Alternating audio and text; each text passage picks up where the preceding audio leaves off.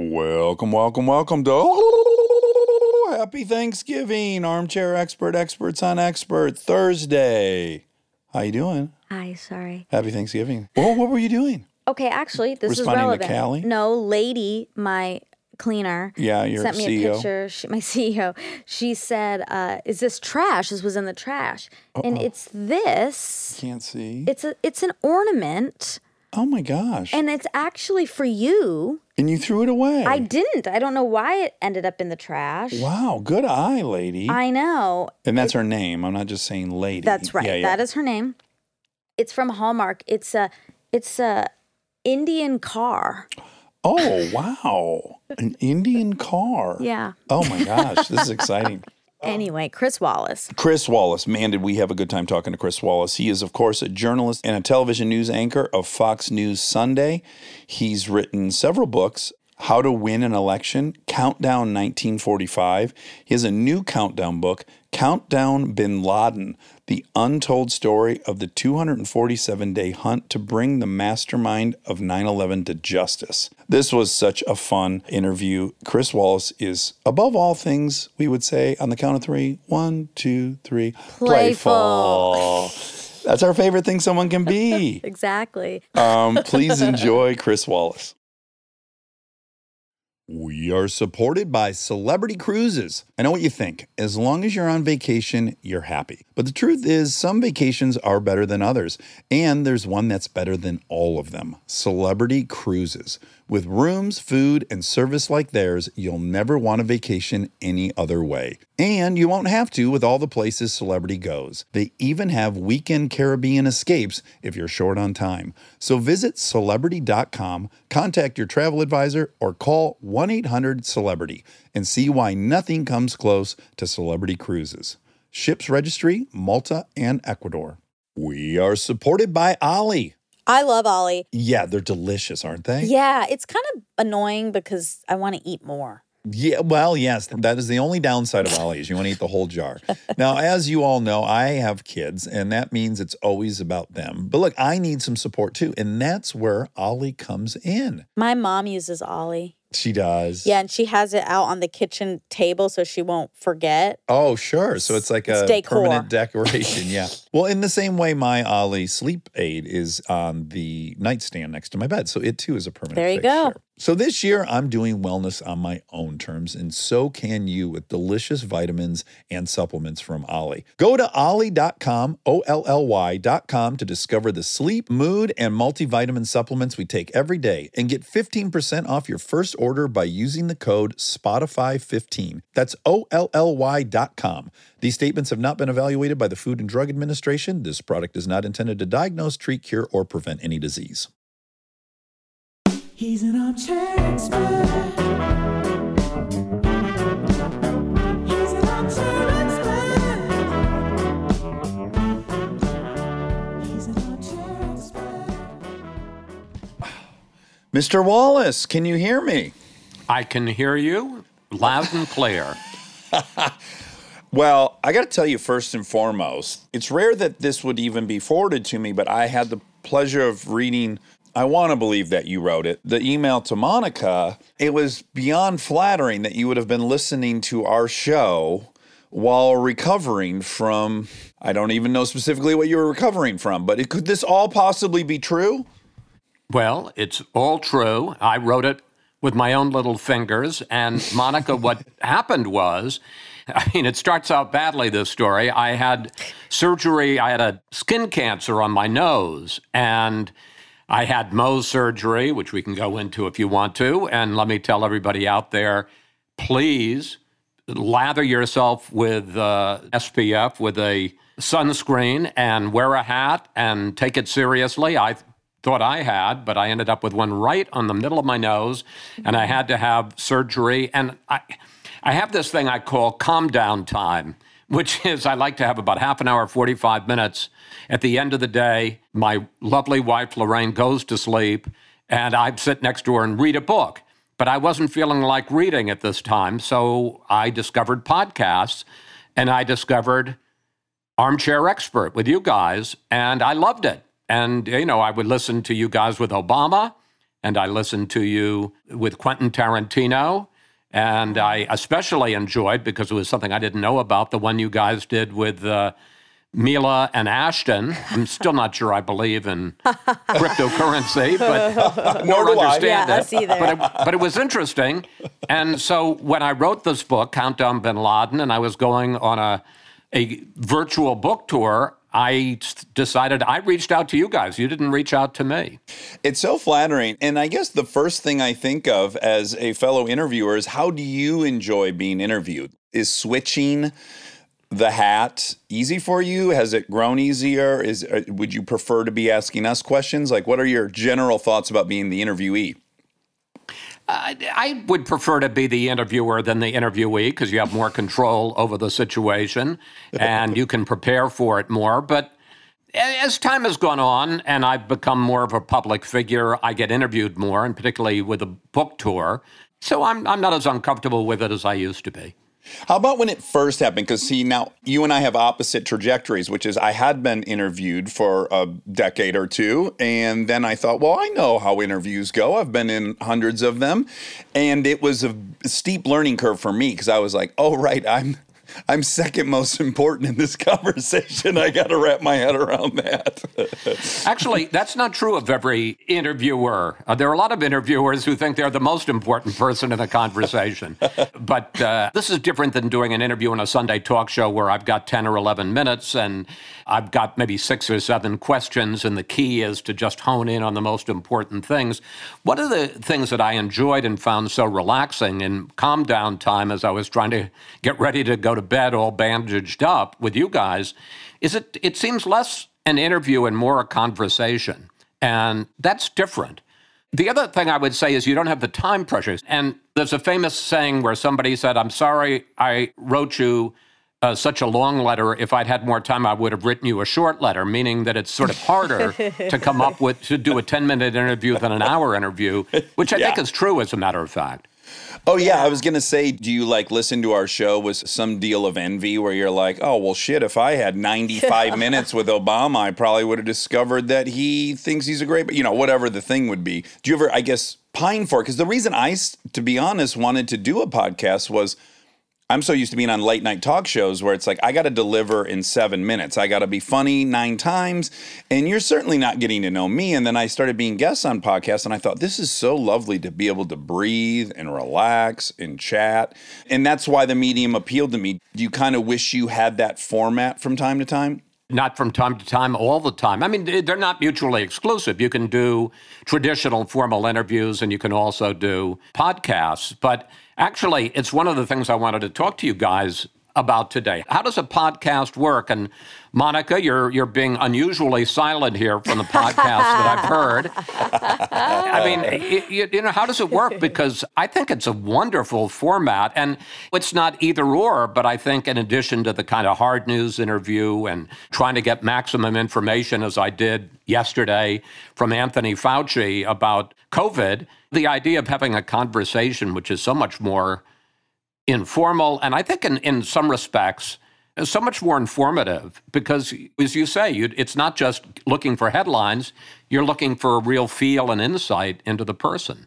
I also think for us, we're not looking for anything. I think maybe that's the difference. Like, we're not hoping we do hope we get some sort of fun nugget or something, but we want something you've not heard from them anywhere else, but not per se salacious. Definitely not salacious, actually, because we know most of the time we have to cut anything super salacious. We tell everyone we'll cut whatever they want. So, it's kind of riding the line of getting to know them. Can you send me the outtakes of the salacious parts of the podcast? Boy. They're mostly me getting canceled, so that's what most of the editing is. But yeah, I think because I guess our aim, your aim is to get the truth, which is great. That's the fourth estate. We need that. But our aim is to potentially get the true human behind this artist or this professor or this legendary broadcaster. So we're hoping to get just a much different kind of truth that oddly probably can't come out in 18 minutes. Yeah. Well, 18 minutes. We never do an interview that's 18 minutes. Look, compared to morning television, where maybe 4 or 5 minutes will go 10 or 12 or maybe 14 minutes. But even then, I mean, there are a few things also, and this is a big difference. It's not just the length of time, it's also the fact that we're doing it live or live on tape. So you're always making a decision, well, can I ask that follow-up or not? I really would like to ask it, but if I ask it, the guy may go on for another 3 minutes, and now I've given up other things that I wanted to ask. And also, God forbid, and it does happen, you ask a question, and then remember also, I'm talking to people, senators and members of cabinets, things like that, and they're scripted, they have their talking points, and you ask them a question, and oftentimes they're going to go off on their script, and you don't get to any approximation of the truth. Yeah. That's frustrating. All right, so I'm going to admit something embarrassing right out of the gates. This is so silly of me, and I don't know why this never occurred to me, but I have to say my favorite television show in the history of television is 60 Minutes for many, many reasons. A, I think it's an incredible show. B, it was the background of my weekends at my grandparents', right? It was Sunday, we sat down, my grandma Wallace made spaghetti, there was a big loaf of white bread, we put so much butter on it, and it just played. And it's in me. So, like, if I don't get that on Sunday, I feel like I'm missing something. And then, of course, Mike Wallace, I just knew all growing up and was a fan of how hard-nosed he was. And then I've come to really, really love you, and it never occurred to me that that's your father, which is so silly. Really? You didn't know? No, and I watched recently a documentary about him. I can't remember the name of it, but there was some documentary about your father. Yeah, Mike Wallace is here. Yes, and it was, oh my God, was it mind-blowing. I loved it. Can you enjoy that as the son of somebody? Yeah, I liked it. It's a little more fraught because my father's been gone now for 9 years, and so I'm very protective of his image, of his legacy, and there were two things in it that really ticked me off. If you want to hear, I'll tell you. But generally speaking, I thought it was pretty good and pretty fair. Well, I want to know what ticked you off naturally. Yeah. Okay. Well, okay. There was one thing was that at one point in the documentary, he's being asked about his marriages, and he was married 4 times. I can't imagine how anybody could do that, but he was married 4 times. And of course, he did live to be 94, so I suppose that gives you more time to do it. But in any case, there's an interview with him, and he's being asked about it, and he says, knock it off. And then the next thing they have is a clip of him asking Larry King about all of his marriages. And the implication is that my father was a hypocrite. He'd ask other people, but he wouldn't answer it himself. The fact was, when that particular interview had been done as part of the 20th or the 15th or the 25th, whatever it was, anniversary of 60 Minutes by a 60 Minutes producer, obviously they weren't going to run a clip about his marriages in an anniversary show on 60 Minutes about the history of the show. So he was saying to his producer, knock it off, because it was stupid. And then the only other thing I would say that I objected to was at the end of the documentary, they have him interview Arthur Miller, who wrote Death of a Salesman. And again, I think the subtext was that my father at the end of his career was like Willie Loman at the end of Death of a Salesman. He wasn't out on the road anymore. He was defined by his job and he didn't have a life. And it was a tragedy. And that isn't true, because as my father got older, he actually became a much better father and a much better family man.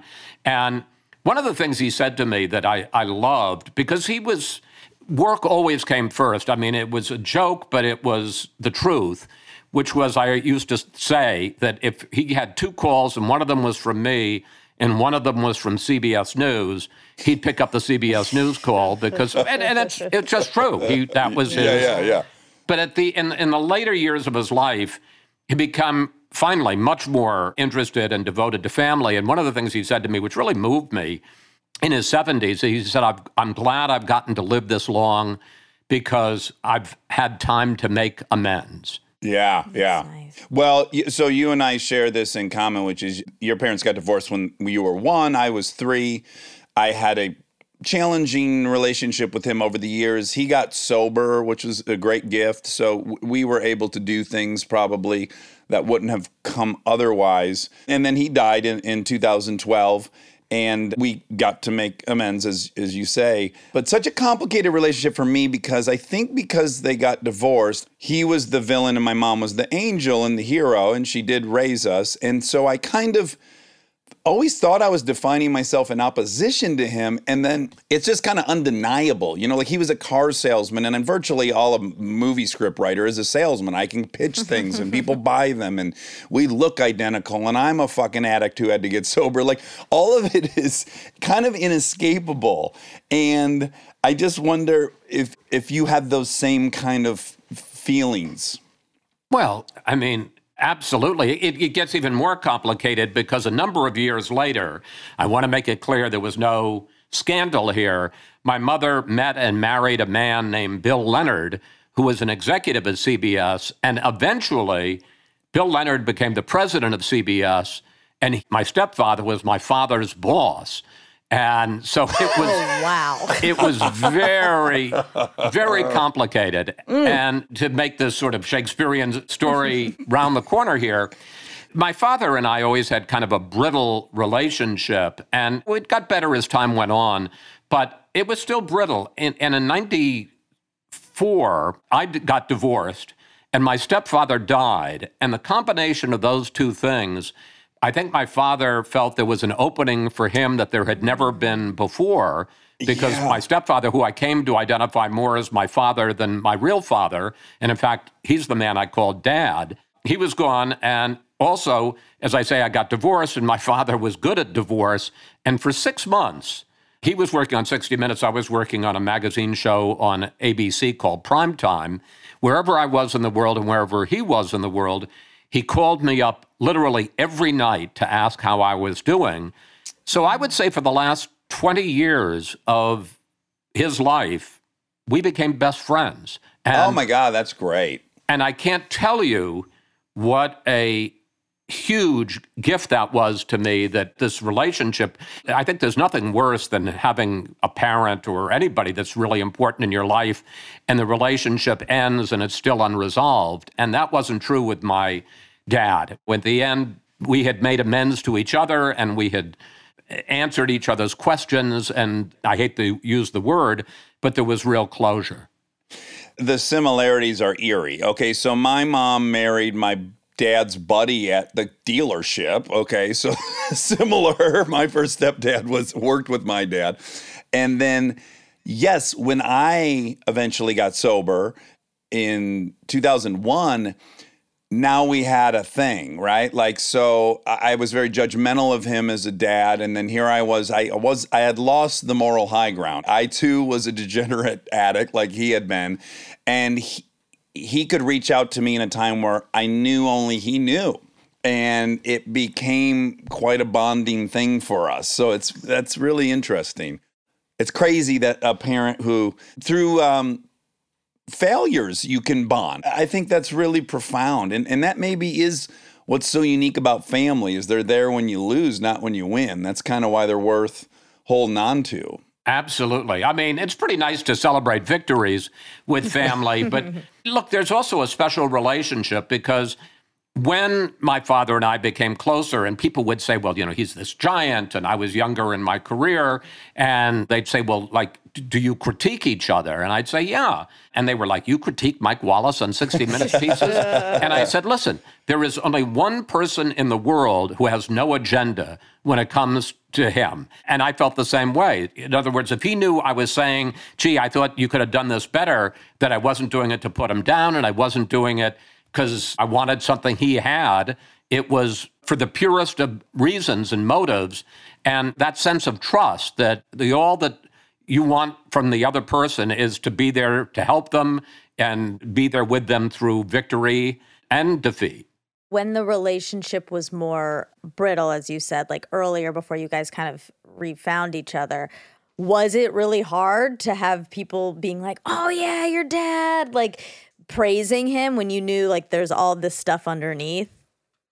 Well, sure. And I'll tell you a very interesting specific story in that regard. People always think being the son or the daughter of somebody famous is just a huge boost, and it certainly has its advantages. As I was growing up, both my father and my stepfather, I met all kinds of people. I was exposed to all kinds of things. I remember one time when I was in high school, my father was doing the CBS Morning News. He said, you got to get up in the morning and come down. And I was on vacation. I'm like, what? And I went down and I met Malcolm X. And Oh my God. Is this in Chicago? Or no, this is in New York. Okay. So, I mean, I had all kinds of, through my stepfather, I met Eleanor Roosevelt and, I went to conventions and all. I mean, I had all kinds of things. But there's a downside to it as well, and that is that you're sort of in someone's shadow and you know that they're always thinking. And one of the things I used to hate the most, Monica, is that sometimes I'd be talking to somebody in a very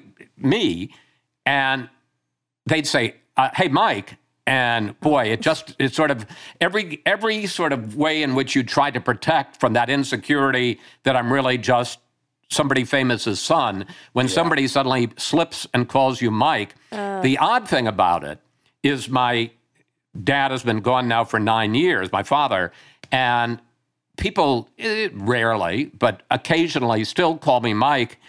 And when they do now, I love it because means his memory is still alive. Yeah. Oh, yeah. That is a big change from what it was for 50 years.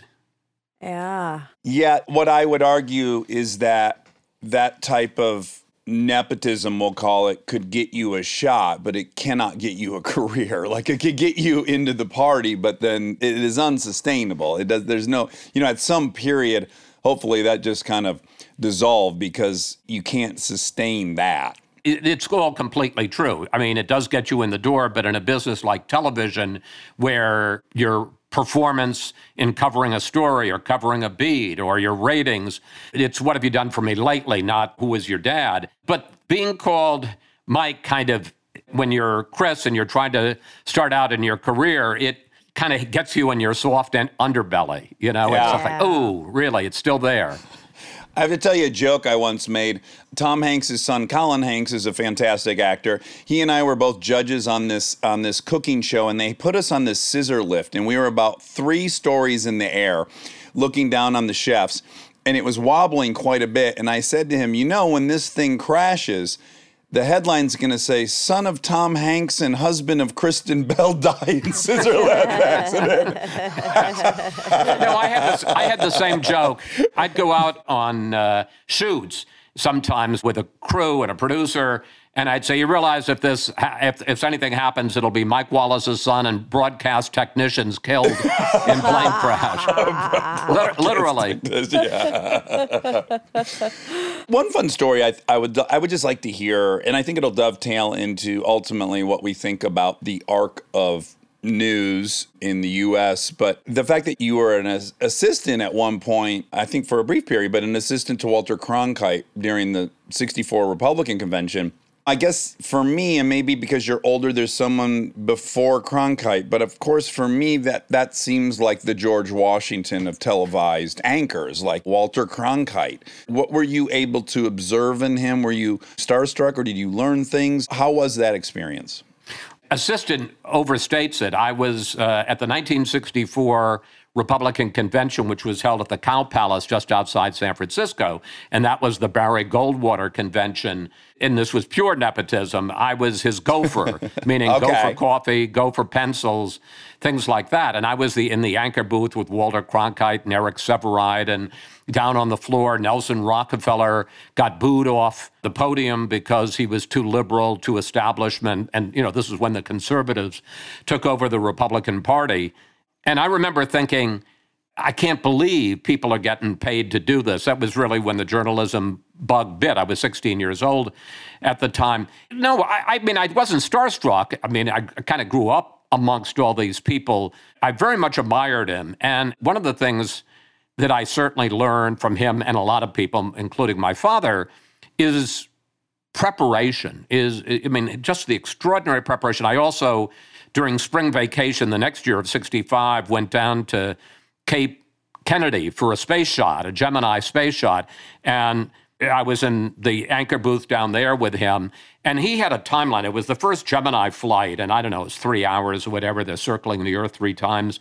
And he had a timeline in this notebook that he had prepared of what was supposed to happen every minute during these 3 hours, so that if something happened according to schedule, he'd know it. And if something didn't go according to schedule, he'd know it. And that's one of the things that you just pick up by osmosis is just the value of preparation. And it's like they talk about athletes. The great athletes make the hard plays look easy.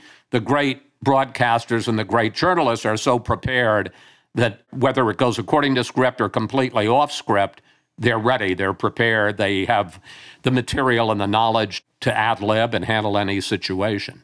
Yeah, I mean, surely in a situation like that, yeah, you have to evaluate every permutation of what could happen. And also, I would imagine you have to be prepared to suss out being lied to. So, oh, that's weird. They just said everything's great, but I know it's supposed to be here at this minute, or this is supposed to be happening. Maybe I'm going too far with that. You have a look on your... No, I'm actually thinking of it in a slightly different way. But one of the things that people ask me, what did you learn from your father? Like it's, well, if you angle your shoulder in right, or you hold your chin, or you deepen your voice. That isn't it. It really was professional standards, seeing how somebody conducts themselves. And one of the things that he said to me, look, when you're interviewing a Secretary of State or the head of the Republican Party in the Senate, they are going to try to spin you. They're going to try to push things past you. And if early on in an interview, you can kind of suss them out and make it clear, no, wait a minute, you say that, but not in a gotcha way, but just I'm in command of the facts here. I know what's real and what's not. That there's a much greater likelihood that they'll come clean with you and be honest with you. So whether it's a breaking news event or whether it's a sit-down interview that you prep for, the degree to which you're in command of the facts and you can kind of hold them to account if they try to put one past you, it only works to your benefit and to the benefit of the audience. And do you think that's gotten worse over time? Like, do you think people are trying to spin things more and more in your career, or is it all the same? Everyone's been doing it forever. No, I think it's gotten worse. I mean, I've been in the business for 50 years. I've been in Washington for 40 years. And I'm not saying that people didn't have spin or talking points, but it just seems that they're so much more prepared.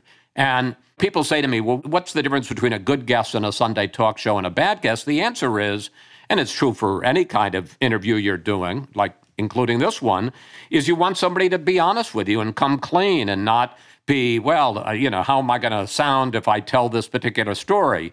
The fact that it bothered me as a kid that people, or as a young professional, people called me Mike, that's just from the heart. And so with a politician particularly, to the degree that, to me, it's a successful interview is when you can break through the talking points and get people thinking and reacting and revealing in real time something of themselves as opposed to just sticking to a script.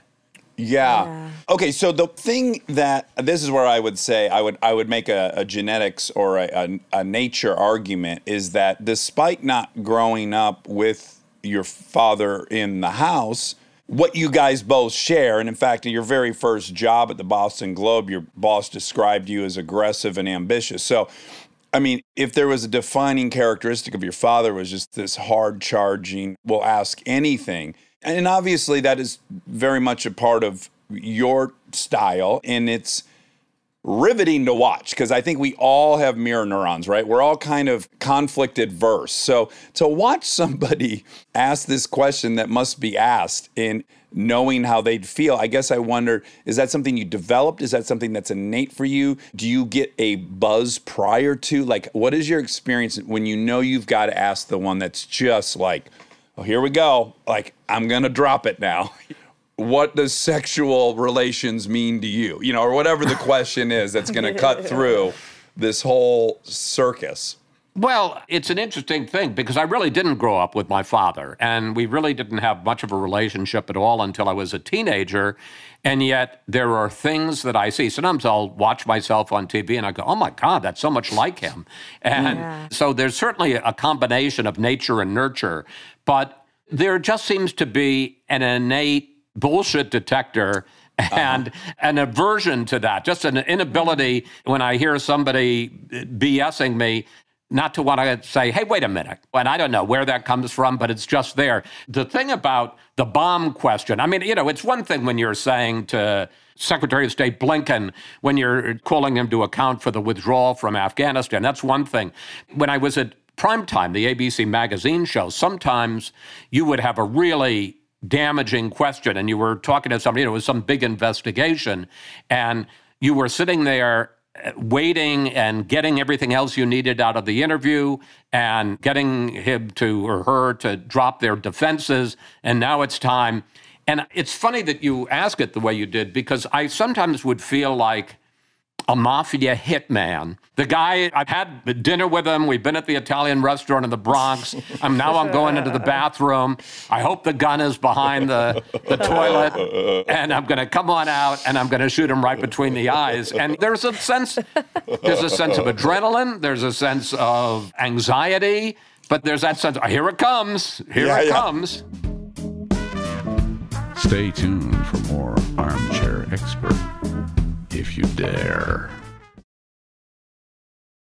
We are supported by BetterHelp. Listen, I understand that sometimes you want to keep things to yourself, process your emotions in your own time. But if you keep everything bottled up, it can have some serious consequences. I have therapy on Saturday. I'm really looking forward to it. I had therapy this morning. Yeah, you did. Yeah, and it put me in the greatest mood. We had a long, big day, and I just felt much better for having you were, not to out you, you were a little grumpy going in. I was to be Rob and I received some texts. Yeah, I was locked out of my therapy setting, which is this attic. But then you felt much better after. I felt much better. And I even made some apologies. Talking things out can be so helpful. And if you want a safe space for that conversation, I recommend therapy. Check out BetterHelp if you've been thinking of trying therapy. It's entirely online, convenient, and flexible. It's also easy to get started. Just fill out a brief questionnaire to get matched with a licensed therapist. You can even switch therapists at any time for any reason for no additional charge. Get it off your chest with BetterHelp. Visit BetterHelp.com/Dax today to get 10% off your first month. That's BetterHelp, HELP.com/Dax. We are supported by ZipRecruiter. Are there some fantastic concerts coming to your city this summer? Mine too. In fact, Anderson .Paak's playing at the Hollywood Bowl. I can't wait for it. Ooh, that's exciting. If you want to be sure to see your favorite artists, you need to jump on it right away. I've already DM'd him saying, yes, I got to be in that front row. When you want the best, you have to act quickly, or someone else will get it instead. It's like if you're hiring for your business. You want to find the most talented people for your open roles before the competition scoops them up. So, what's the best way to do that? ZipRecruiter. ZipRecruiter finds qualified candidates fast, and right now you can try it for free at ZipRecruiter.com/Dax. Got your eye on a rock star candidate? ZipRecruiter's invite to apply feature lets you cut the line. Once you review ZipRecruiter's list of the most qualified candidates for your job, you can easily invite your top choices to apply to encourage them to apply sooner.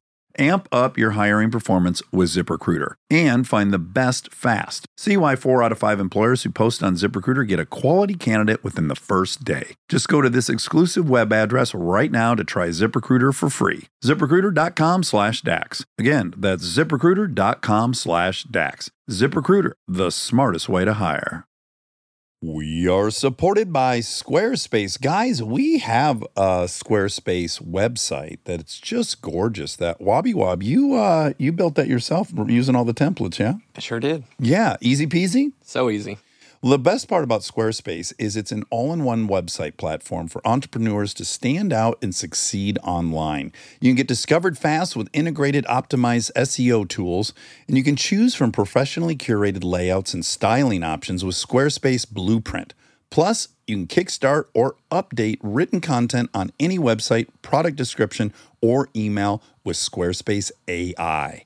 Head to squarespace.com for a free trial and save 10% off your first purchase of a website or domain with the code DAX.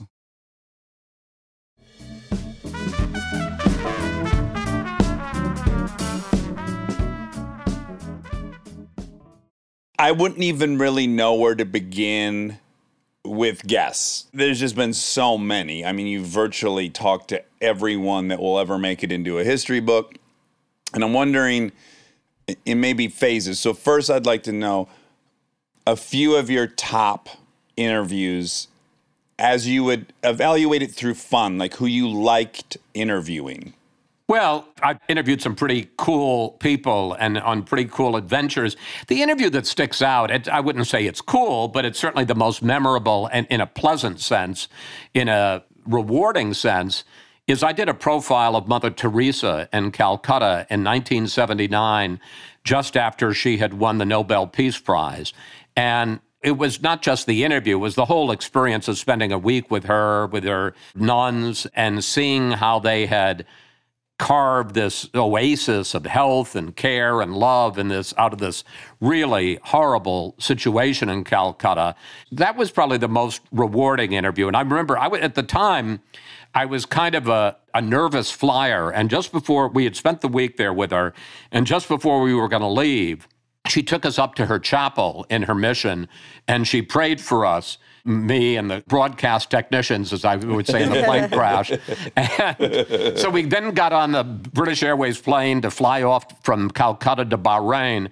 And I never felt more secure and more completely confident, because I thought, if Mother Teresa praying for me doesn't do it for me, then nothing will. I don't know about the flight after that, the shuttle between New York and Washington, but Calcutta to Bahrain, I'm protected. She just operated on a different spiritual plane than anybody I'd ever met in my life, and that was a joy. I mean, I've had a lot of interviews that were just pure joys being around fascinating people. She's certainly the one that stands out, though. Right away, I have to say, I'm amazed with your detailed memory. It's amazing to me that you can hold on to this many really heightened experiences. The fact that you would remember that you had flown to Bahrain afterwards, or that you were on British Air. Like, to me, I'm shocked that within the amount of things you've been on the ground for, that you still have all that. Yeah, ask me what I had for dinner last night. I might not do so well. No, I mean, come on. Mother Teresa, I mean, she's a saint. That stands out. I mean, it's not often you can say that, but yeah, she's literally a saint, yeah. Right. So that was a pretty special one. George Clooney, it was... Monica kind of swooned there for a little bit. We call that a PQ, yeah. She just woke up. Yeah. We'd like him in this attic as well. Yeah.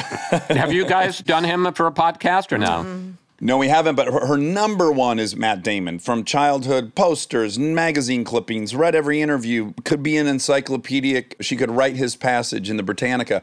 We did have him on recently, and it was what a sight to behold. That was like my Mother Teresa. Yeah. I listened to that one. He was great. He was very good. gracious. Yeah, he's lovely. He was great. Well, the story with Clooney, and this is an interesting thing too, as big a movie star as Clooney is, the fact is, he grew up the son of a local TV news anchor, Nick Clooney, and I didn't feel this great sense of a link to him. He's George Clooney, but he felt it to me, and we became quite good friends. After I did a couple of interviews, he went to South Sudan and he came back, and we'd been trying to get him up for a long time. And because I'm at Fox, he wouldn't do it. Right. And then he came back and he did a few interviews, and I'm very proud to say, he did an interview with Meet the Press, and he did an interview with me. This is like in 2010, 2011. And the Meet the Press interview, I'm not going to call out who the interviewer was, but you can go back and look. He started asking him movie questions at the end. And I was very proud in this interview that was about the ravages of genocide in the South Sudan. I didn't say, hey, tell me about Ocean's 12.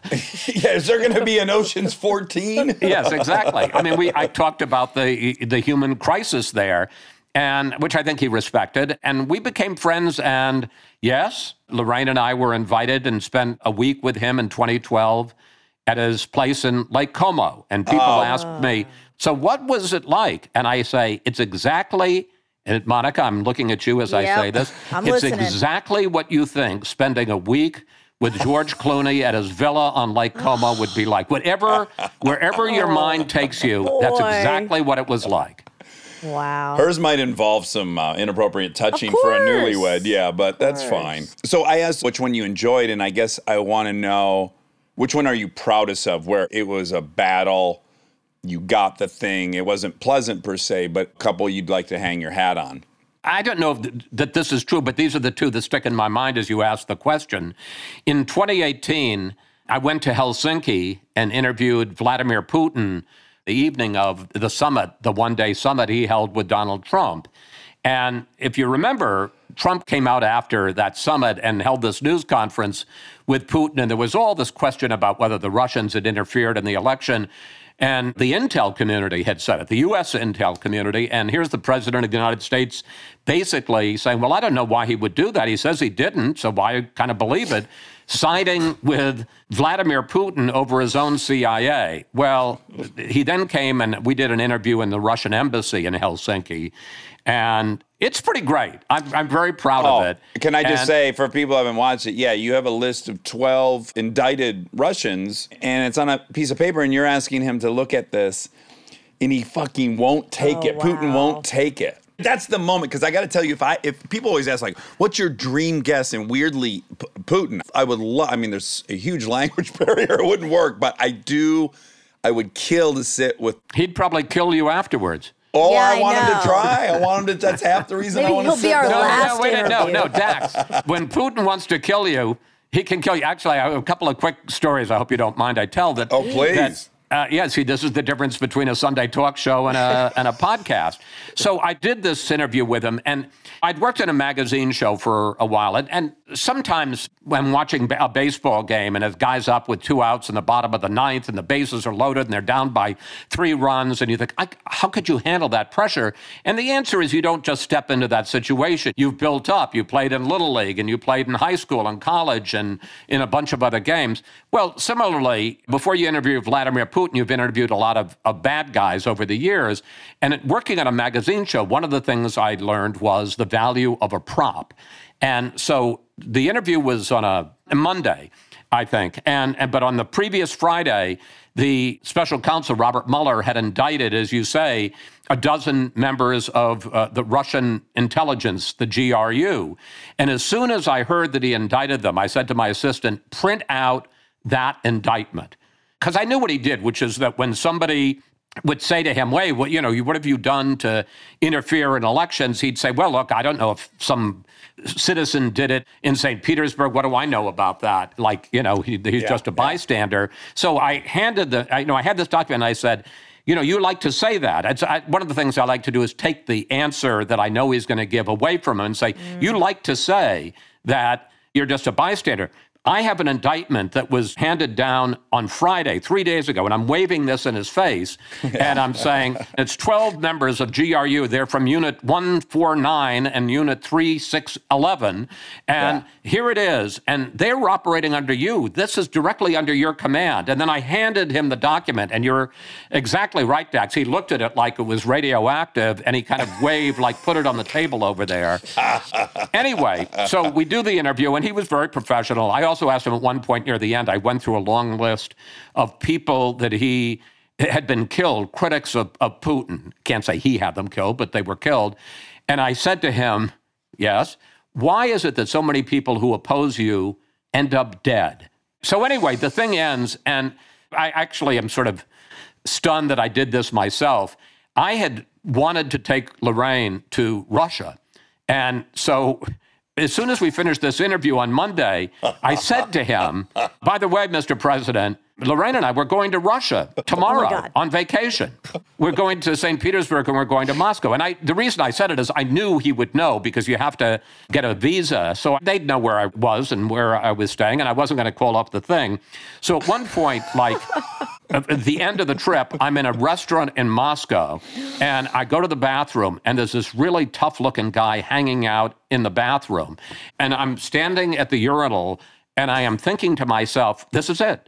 This is where it ends. Yeah. And I start having this image in my head of one of the Tom Cruise Mission Impossible movies where he had an attack in the bathroom and they're slamming each other against the porcelain.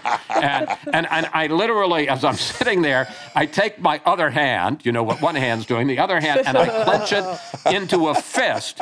And this guy's much bigger than me. He's going to beat the crap out of me, but I'm ready to have this fight in the lavatory of a bathroom in Moscow. And people, I always pause and people say, so then what happened? I said, he washed his hands and he left. But this was all playing out in my head. Of course. I mean, this was the assassination attempt.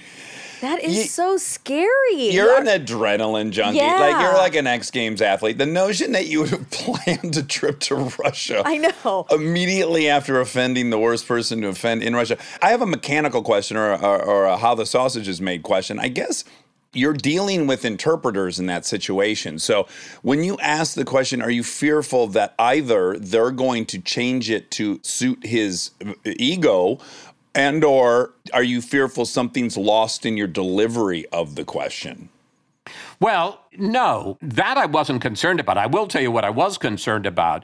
Usually when I do an interview, but it has to do with the fact I had an IFB, I had an earpiece in my ear because he was going to speak in Russian. He had an earpiece in his ear so he could hear my English translated, although I fully believe he understood everything I was saying in the English and just took the translation.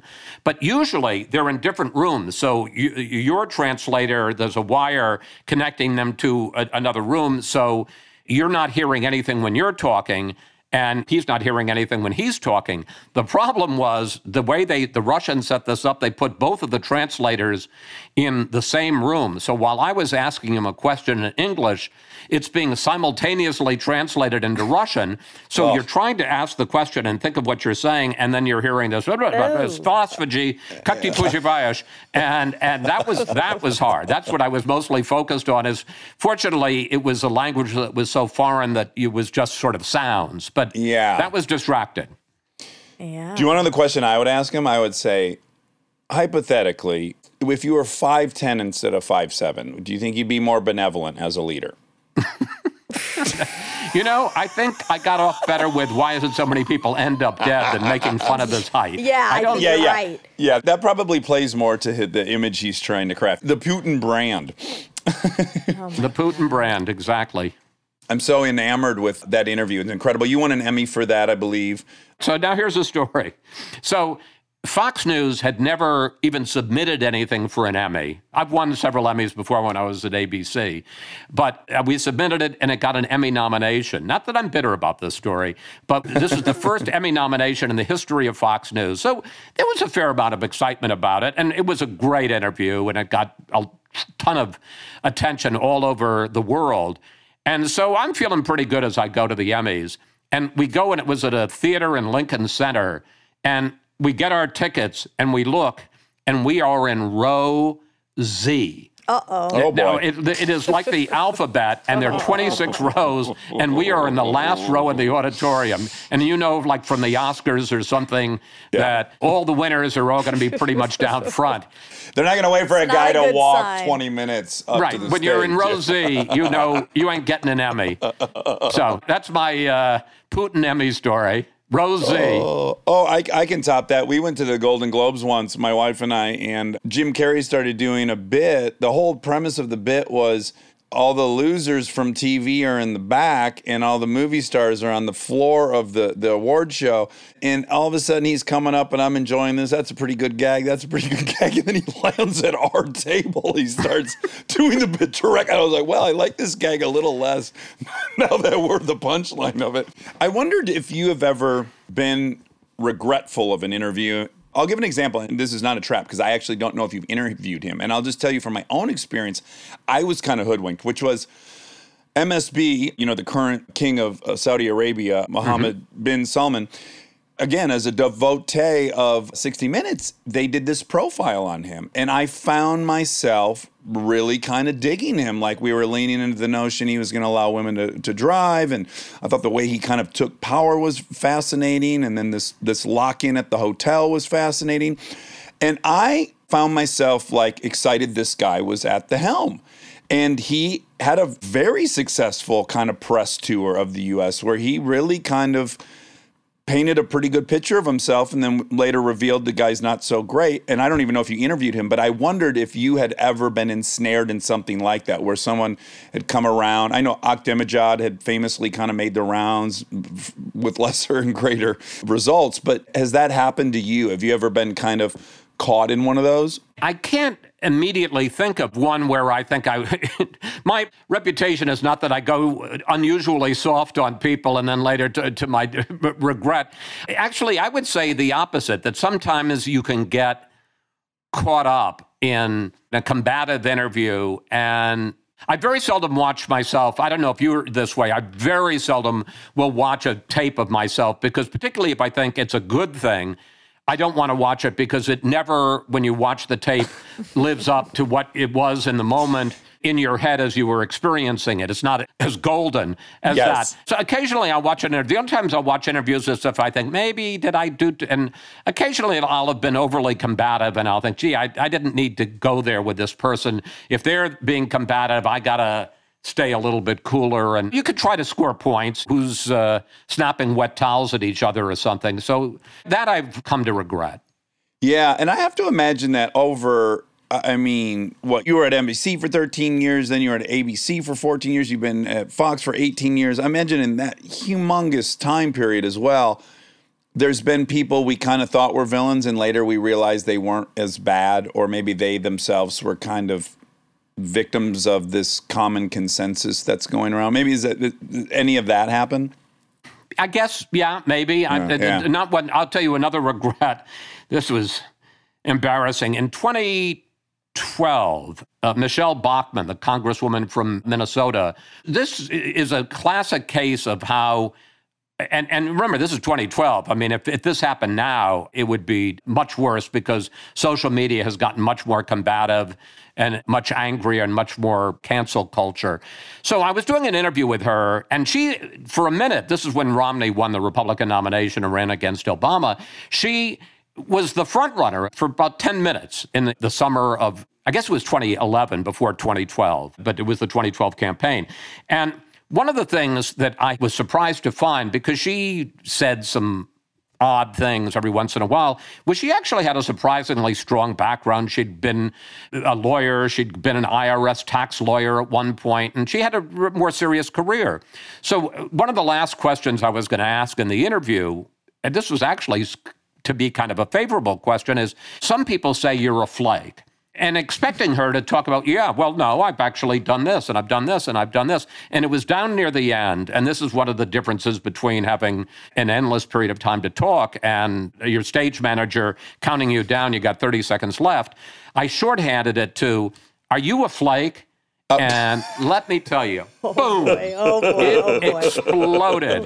And I'll never forget, Britt Hume, one of my colleagues at Fox, came in. We were going to do the panel next, and he said, you're going to have a problem. And I went, oh, no, I'm not going to have a problem. And I went back afterwards and looked at the viewer emails. And one of the crazy things about viewer emails is I can do the same interview, and liberals will say, you're in the tank to conservatives, and conservatives will say, you're a communist. But this one, there was no difference of opinion. Everybody hated me. It's a rare consensus. There was a rare consensus. Oh my God, that's amazing. That sort of tees up to a question. I don't know if it's on your list. I'm sorry if it is. But how do you feel about the fact, I mean, I'm a liberal. It's very clear. If you've listened to this show for even 5 minutes, I think anyone knows that. Like, when your name comes up, liberals are like, yeah, but it's okay. It's okay. He's normal. Like, that's what's said. And I wonder how you feel about that. I mean, I'm sure maybe in some ways it's a little flattering, but it's also probably a little offensive that, like, oh, everyone else around you is crazy, but you're normal and you're okay. And we're okay if you're around. Like, I just wonder how that feels. Well, let me say, it's not my family that says I'm normal. They never say that. I'm going to take it a slightly different way, Monica. When I'm out in public, actually, to a surprising degree, people will come up to me and they'll say, thank you for being fair, or thank you for playing it straight. And on the one hand, I like being praised as much as the next person. But in another sense, I find it really sad, because when I started out as a reporter, and Dak seems to have my bio there, in 1969 as a reporter for the Boston Globe, being fair was like being accurate, like being able to spell. It was what kept you from getting fired.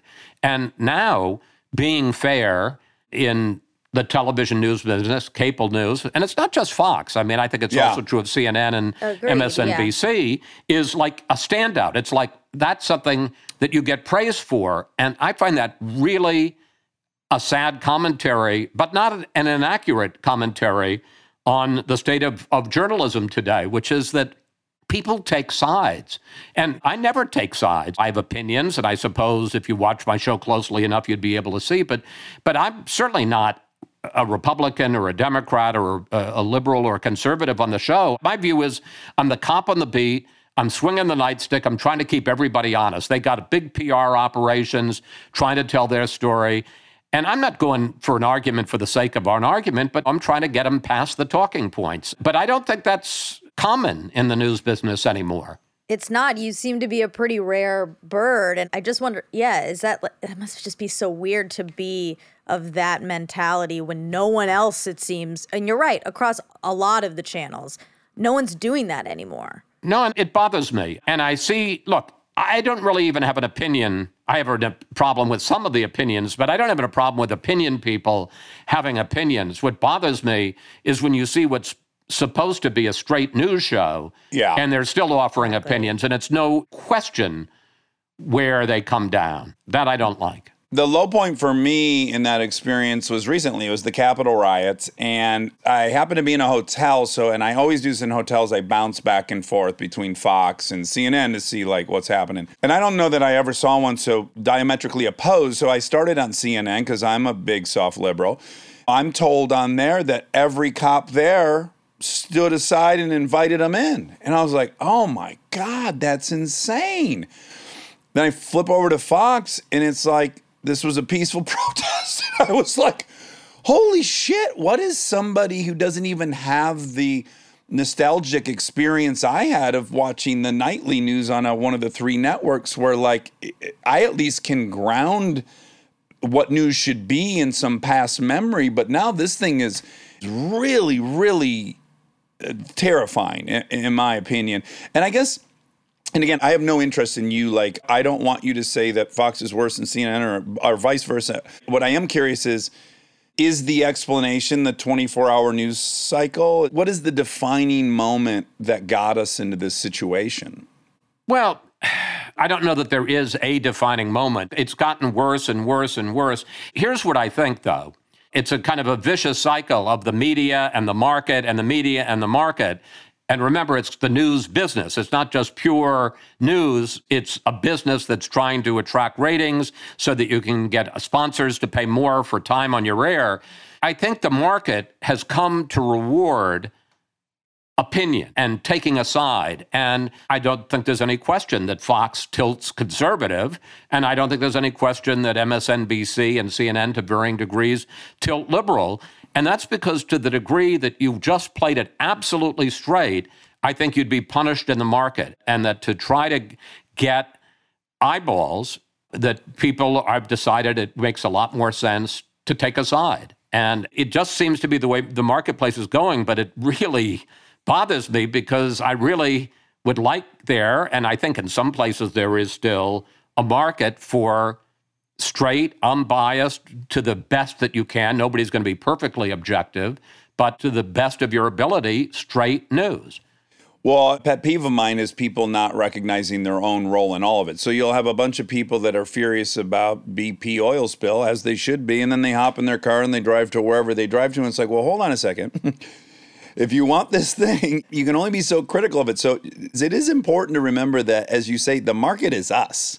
We're the market. We're the ones voting. So it's like we're quick to blame all the networks. We're quick to blame everyone. But no one's ever really considering, well, I'm the one rewarding the behavior. So I have to acknowledge that minimally. Absolutely. Yeah. Absolutely. Okay, it is time to talk about your book. Thank you so much for talking so much about your crew. I actually have one last tiny quick question. Okay.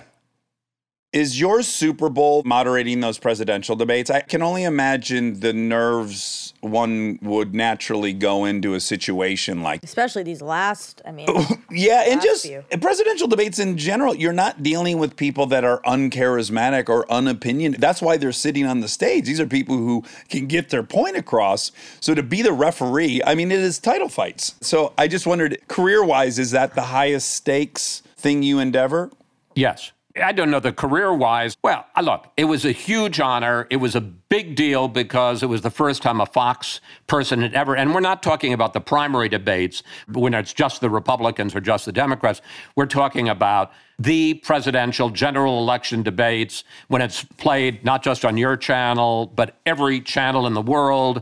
And 80 million people are watching. It's a Super Bowl audience. Yeah. And so the first time I was asked to do it was in 2016, and I ended up doing the final debate between Hillary Clinton and Donald Trump, and it was in Las Vegas, of all places. And this goes back to the thing I was saying before, that you don't get on that stage, you don't get up to bat on the bottom of the ninth without having had a ton of preparation. So I had been doing interviews for 30 or 40 years, and I'd done mayoral debates and gubernatorial debates and Senate debates and Republican primary debates. But now you're doing a general election debate, and I will say it is a different animal. Some of the times I felt just fine about it, and there were times when there would be a wave of anxiety that would sweep over me, and I would just think, I don't know if I can handle this. And I remember the night of that debate, I'm standing in the wings. The two co-chairmen of the debate commission are talking to the crowd, and they're sort of setting the ground rules and don't cheer once the debate starts and all of that. And I'm standing just off stage, and I literally look up at the ceiling and I say, and I mean this, I say, "Dear Lord, if you just get me through the next 90 minutes, I promise I will never ask you for anything ever again." So I go out and I do the debate, and the first few minutes were absolutely terrifying. I mean, I heard this voice asking questions, and I'm thinking, who is that? And it's me. But it was a total out of body. I don't know if you've ever had that on stage where you're just operating on instinct and something inside you is propelling the words out of your mouth, but you don't feel any connection from your brain to this voice you're hearing. And then I settled down, and then I quite enjoyed it. It was great. I thought, my God, I've got these two. I'm a reporter, I'm an interviewer, I'm a political junkie, and I've got these two people all to myself for 90 minutes. How great is this? And it was a really good, successful debate in a campaign when everybody was getting criticized. Both sides thought it was really good, and I'll never forget, on the plane the next day, I don't want to say I'm a tightwad, but when I'm on the plane, even though I could charge it to Fox, I don't usually pay for Wi-Fi. Same.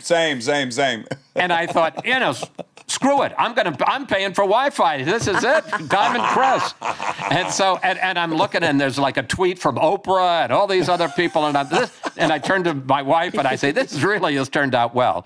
Anyway, I do have one quick story. When I finished the debate, I walked back off stage, and I suddenly stopped right in that spot where I had said the prayer 90 minutes before, and I looked up and I said, "Dear Lord, I know what I said a while ago, but could I have another debate in 4 years?"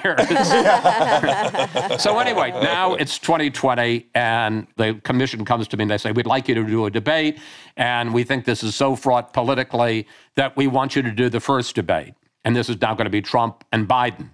And I told you before that I usually don't watch what I've done, but I thought, and I hadn't, because I thought this was a really great debate and I didn't want to muck it up by watching it, but I thought I ought to watch it and see what worked and what didn't work. And one of the things that I realized watching it is the degree to what you really want.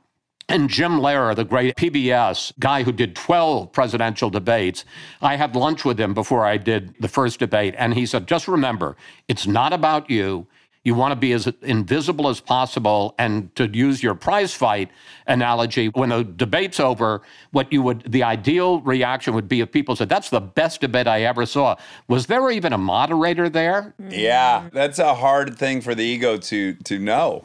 Nah, listen, I'm at the debate. What do I care? I'm pretty excited. So in any case, one of the things I noticed watching this debate was that sometimes they would be like parallel news conferences. Clinton would answer a question, Trump would answer a question. They wouldn't be interacting with each other.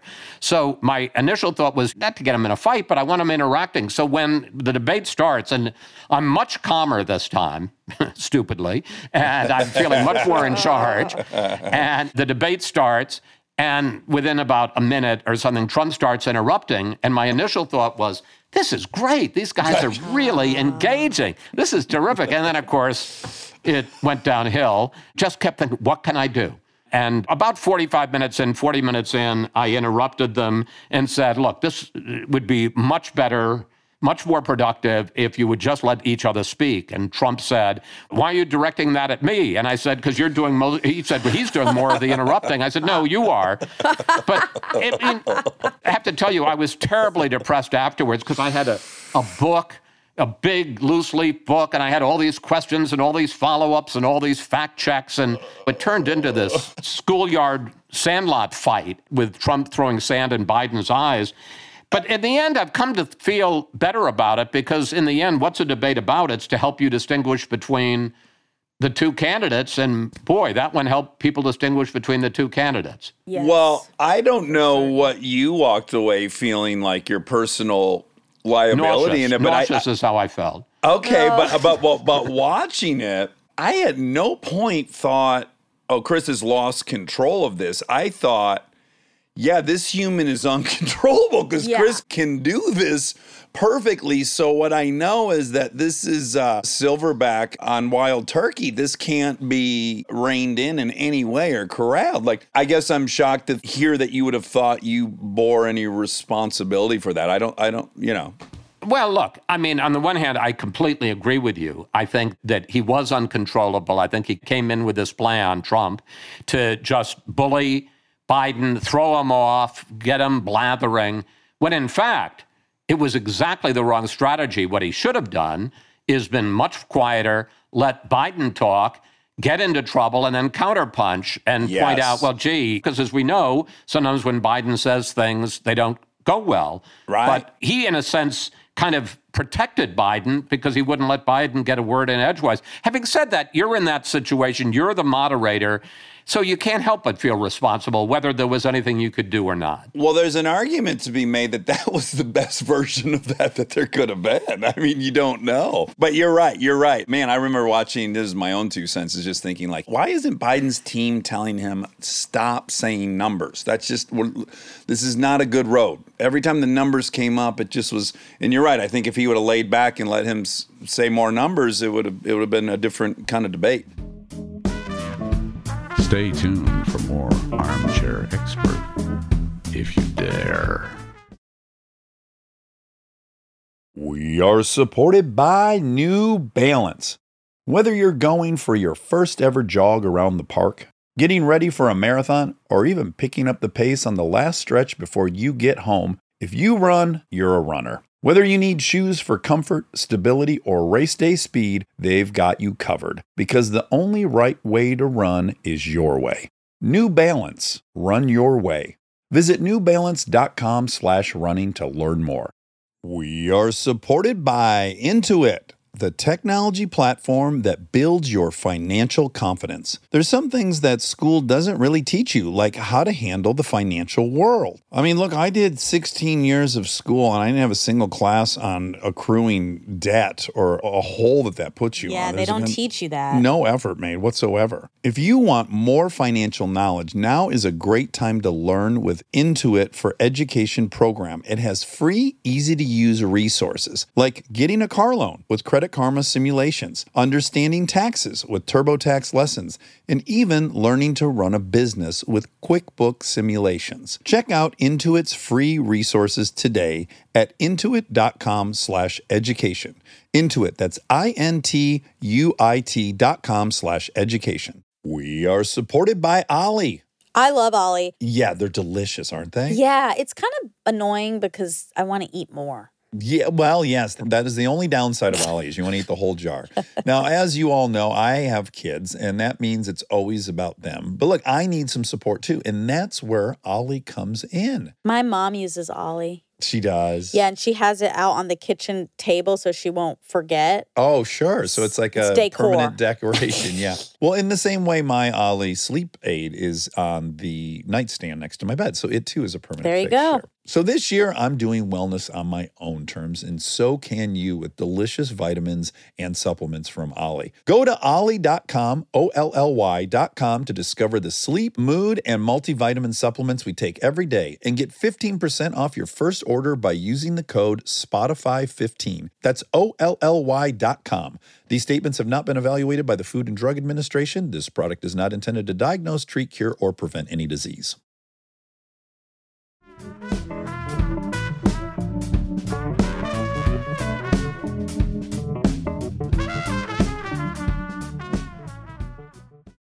Okay, countdown to Bin Laden, the untold story of the 247-day hunt to bring the mastermind of 9/11 to justice. That is your new book, and it's the second countdown book. So first and foremost, I'm wondering, what made you latch onto this device? I like it, which is like the moments. So the previous one was Countdown to 1945. What got you to that device to tell a book? Well, there's a specific book that I read by a great historian named Jay Winnick, who wrote a book called April 1865.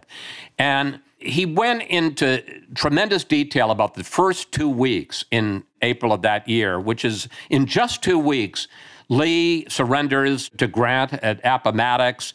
Lincoln makes a big speech on the South Lawn of the White House about the 13th Amendment to the Constitution. He goes to Ford's Theater and he gets assassinated.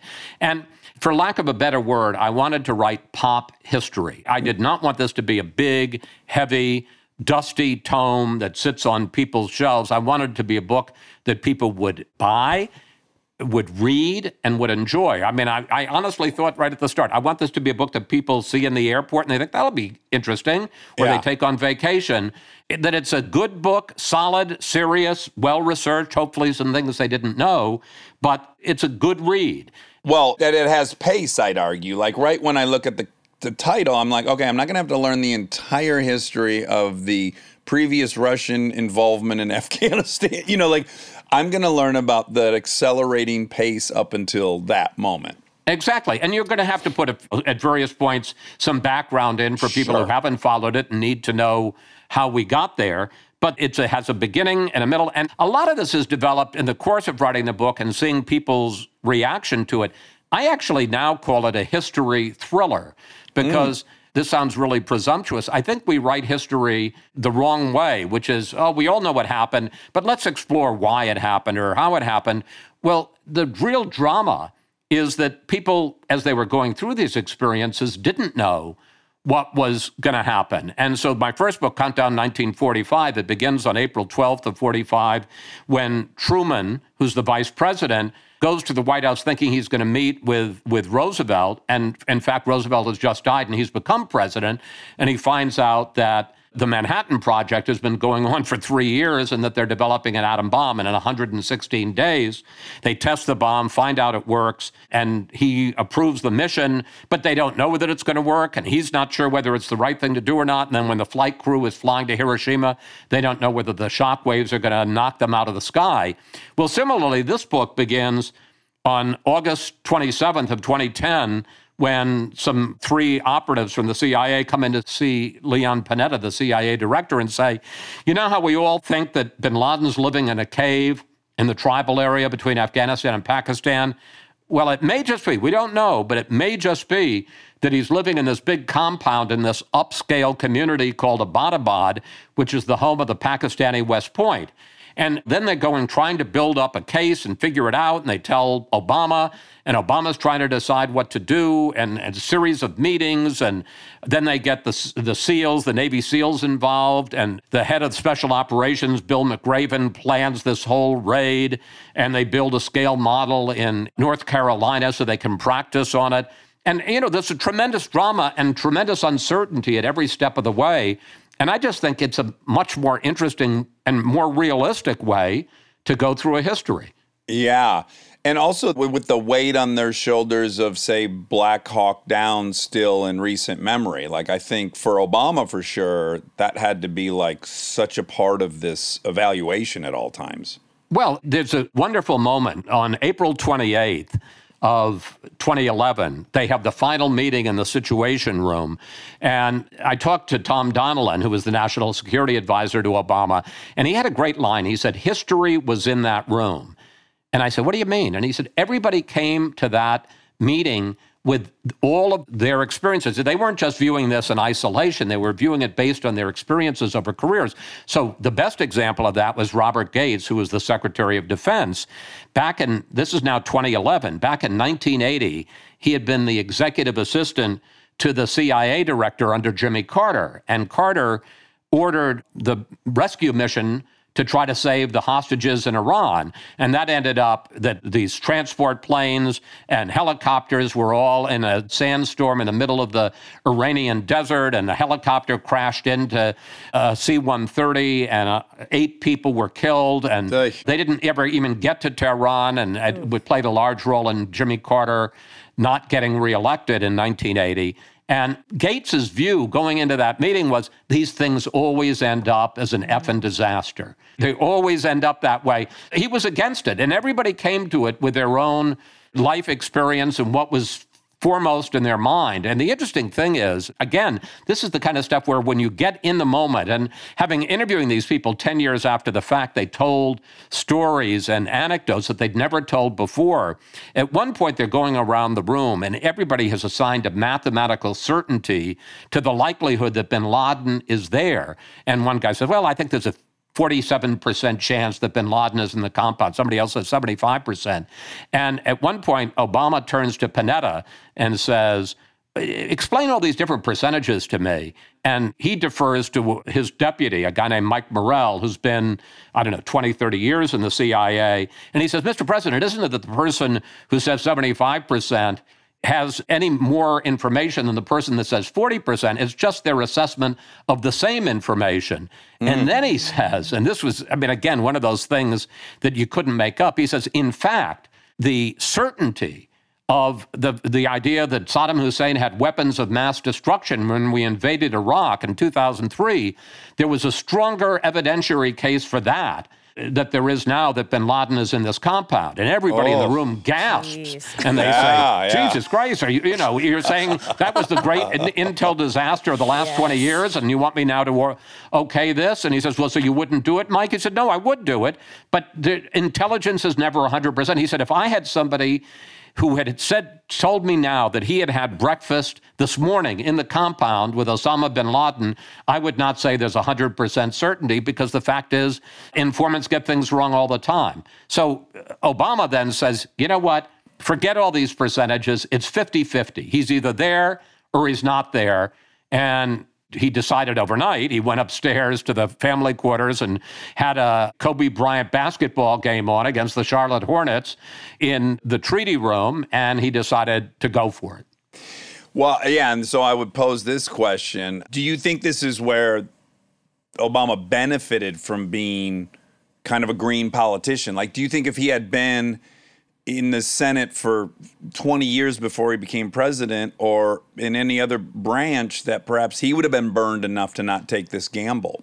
Maybe. There's no question about it. But I will say there's just something about Obama's brain, and it's one of the things we explored in the book, because people had this sense, I think, that Obama was very much a dove and was against the use of force. That's not true. When he gave the famous speech in 2002, which largely propelled him first to the Senate and then to the presidency, where he came out against the war in Iraq when an awful lot of other people, including Hillary Clinton, came out, and John Kerry came out for it.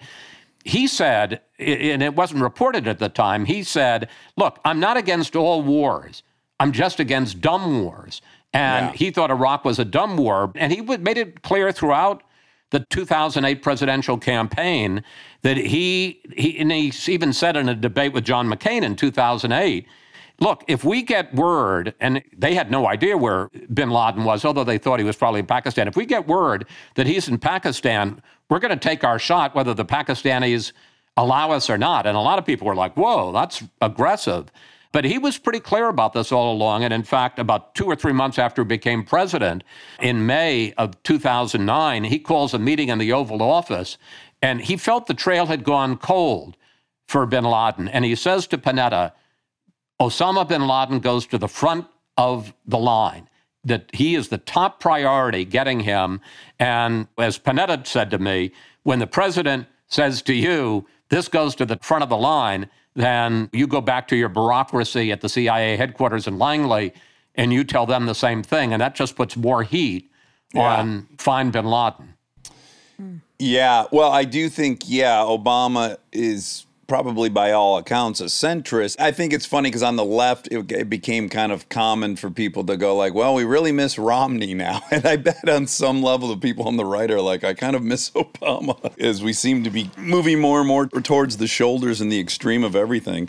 Can I ask, this is just a really dumb, broad question, but why even write a book? Why, with such a wonderful career that's taking you everywhere in the world and come with lots of accolades and a Peabody and all these things, what drive in you is like, you know what? And I need to write a couple books. I feel like saying, so you're a successful actor, director, producer, you do movies, you do have a TV game show. Why do a podcast? I mean, I suppose I could say like Mallory did in the 1920s about climbing Everest because it's there. I don't know. Look, I've been doing Fox News Sunday for 18 years, and it certainly animates me. I'm not bored by it, but I suspect I can do it faster than I used to be able to, so it doesn't occupy as much of my time. And I think also to some degree, you look around and you see a lot of other people of your colleagues are writing books and seem to be having some fun with that. There's a certain permanence to it. There's nothing that's more evanescent than when it's Monday afternoon and yesterday's Sunday talk show. But this book isn't going to go into some time capsule, but I'm proud that I've got a couple of books and they're there and they're lasting and I think they're good and people have seemed to have enjoyed them and they'll be around for a while. Well, if you were to ask me that, since I was a kid, I was most aiming to be a writer. I wanted to write. I wanted to be a published writer. So if and when I write a book at whatever point, I know for me personally, it's something that I knew I always wanted to do that I've yet to do. Like for whatever reason in my mind, the story I'm writing about me is that I would write a book that you could buy. It is for me part of this identity I aspired to have. Now, let me give you a piece of advice. I don't know if this is true for somebody in your line of the work, but it certainly is for mine. The initial instinct is, well, let's write a memoir. And as we've discussed, I've interviewed all kinds of interesting people. I've covered Reagan for 6 years. I went to all the Reagan-Gorbachev summits. I've been an eyewitness to history. Yeah. But first of all, I find those books that my colleagues, even my father did, boring. Because the fact is, we didn't do anything. We just covered stuff. So it's all reflected glory. I didn't make the missile arms treaty with Gorbachev. Reagan did. And all I can do is describe what he did. And frankly, they don't sell very well either. So I decided if I did a book, and when I was saying to a few people I was going to do a book, some of them said a memoir, and some of them said, you're not going to do a memoir, are you? And, and I'm really glad I didn't. I don't know. You have a pretty interesting story to tell, but I would be more interested in reading a Dak Shepard book about something and not about Dak Shepard. Can I ask you, can I do a little Chris Wallace and ask you a question? Yes, I would be so honored. Well, I discovered you when you were on Punk'd. And I used to watch it in the early 2000s. And I suspect a lot of people discovered you when you were on Punk'd. And you were funny and you were clever. I'll never forget the Punk'd. I think you were in it when you guys went into Justin Timberlake's house and you repossessed all of his furniture. And he's sitting on the back stoop in tears because he thinks his business manager is screwed up. I mean, that was pretty funny. But in any case, so I'm watching all of that. And I get this impression of you as funny, as smart, but as goofy. And I'm sure that's what a lot of people think. And you play that card. I mean, I see you on the game show now, you play that card. You're smart as the dickens and thoughtful. And I don't mean this in any way to be patronizing or anything. So, I mean, how do you balance, on the one hand, you obviously are good at playing goofy, but that isn't really who you are?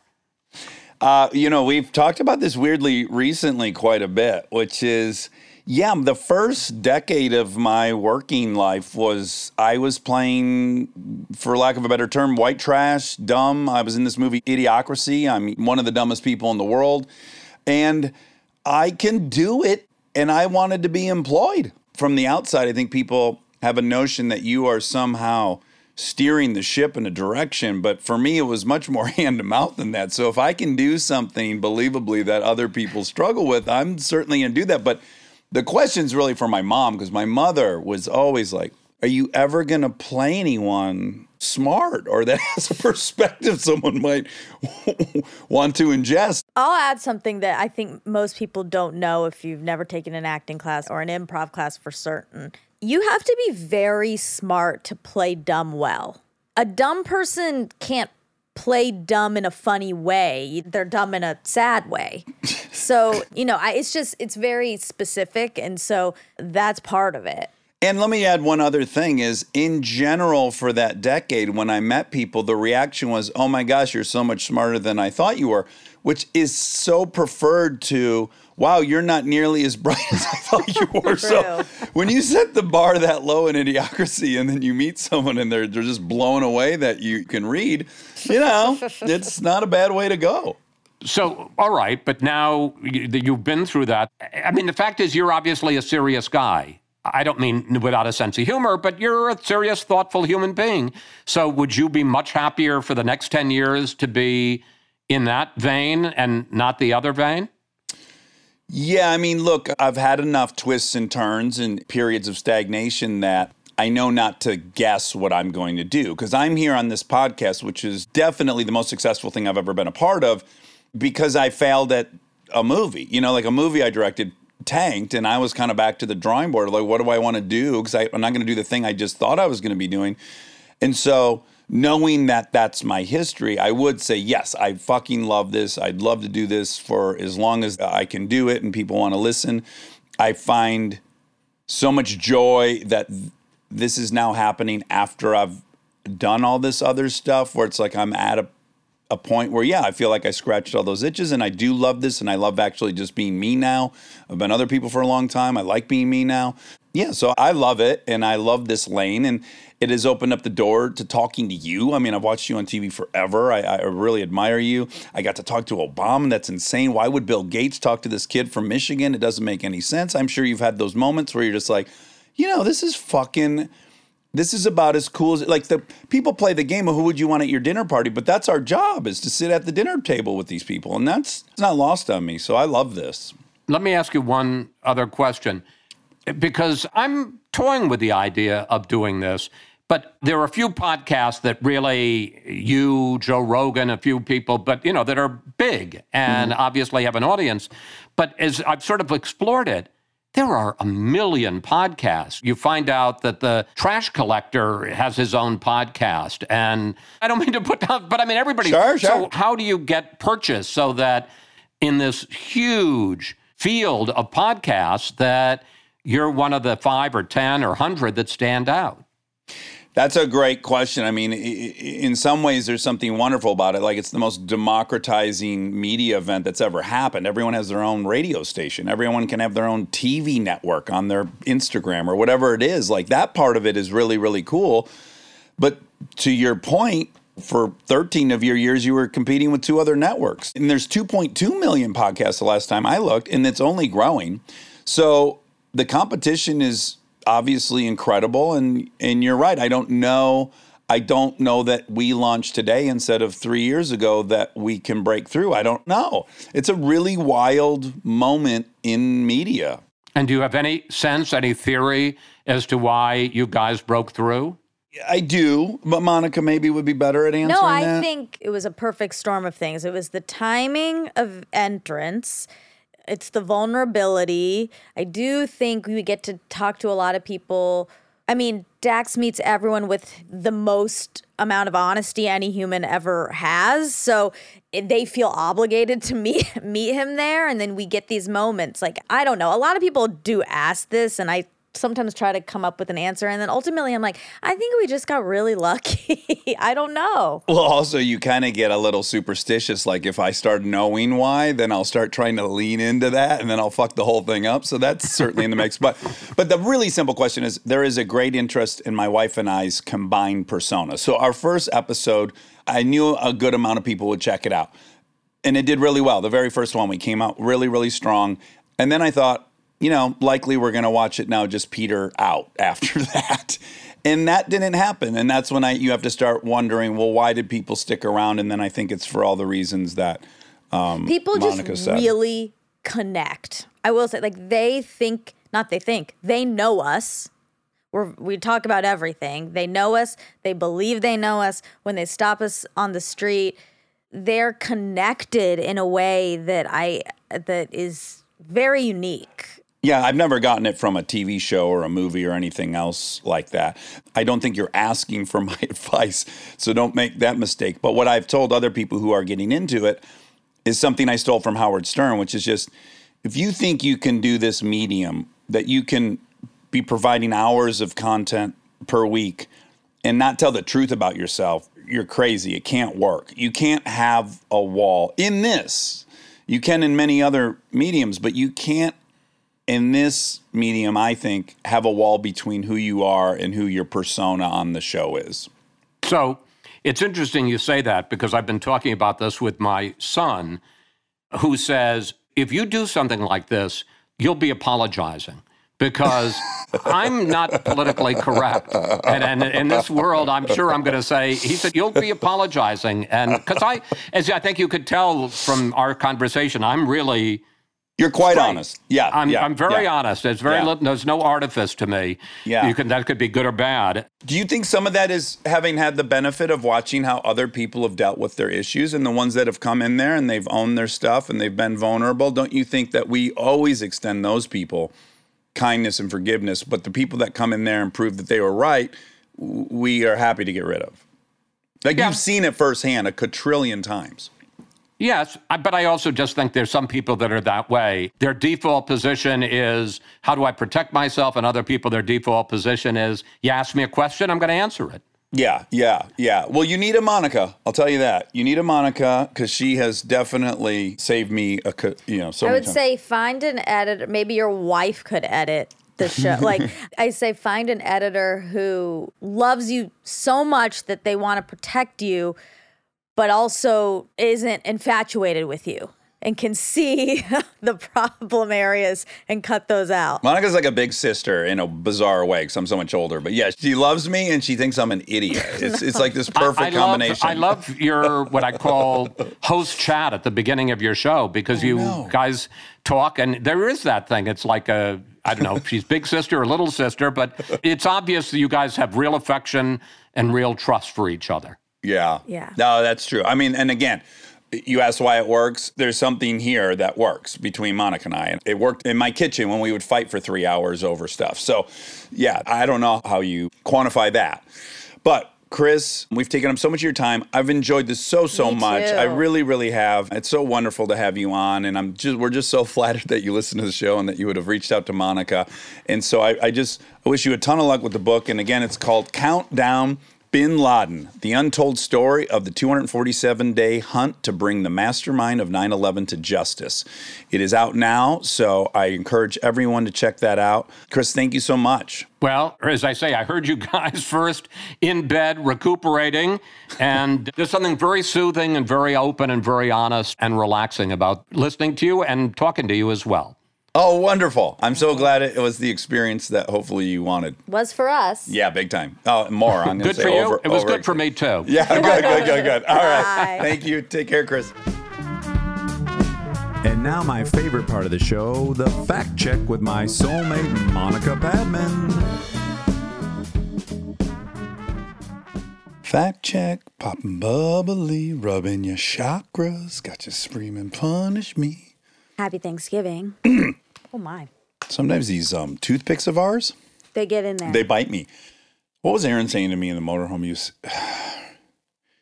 Aaron keeps me honest. Mm-hmm. We have the rapport where he can, and he was telling me that Ruthie said to him, I've never been around two men that make so many noises. I was like, there's no denying that. It's so embarrassing. I have so many tics and throat clears and coughs. All right. That's who you are. It must be rough to be around. I really try to imagine because I don't hear any of it. You know? Course, yeah. It's just all. White noise. Yeah, I mean, I've been doing it since I was 6 or whatever, 8. And so sometimes I really think about if I had a friend that was constantly like, God bless you guys. Thank you for staying in my life. You're welcome. You stop hearing it. You do, right? Yeah, just like the tattoos. Like you stop seeing them, you stop hearing Okay. the sounds. Yeah. The two of us in a motorhome together, I can only imagine if you ran audio. How was his snoring this time? Didn't hear it once. You know, he did the sleep study. Yeah. And he has that sleep apnea machine that's actually dialed in for him. And he's getting like 8 hours of sleep sometimes, just straight through. Wow. I didn't hear any fucking snoring. Great, but you don't hear it anyway. I'm not super trustworthy. But Yeah. I think Ruthie said, too, it's gone away. Oh, good. Yeah. Completely? Well, I don't want to get crazy. He does take the mask off sometimes because it irritates him. He doesn't know what's going on. So sometimes he wakes up and it's been off for a while. And I think at that point he is snoring. Okay. Yeah, Sure. yeah. I think he unravels quickly when that mask comes off. Oh, yeah. Yeah, he needs it. He's got to have it. But we had so much fun in Big Brown because he was in the living room on a bed. Let me tell you a great update about Big Brown.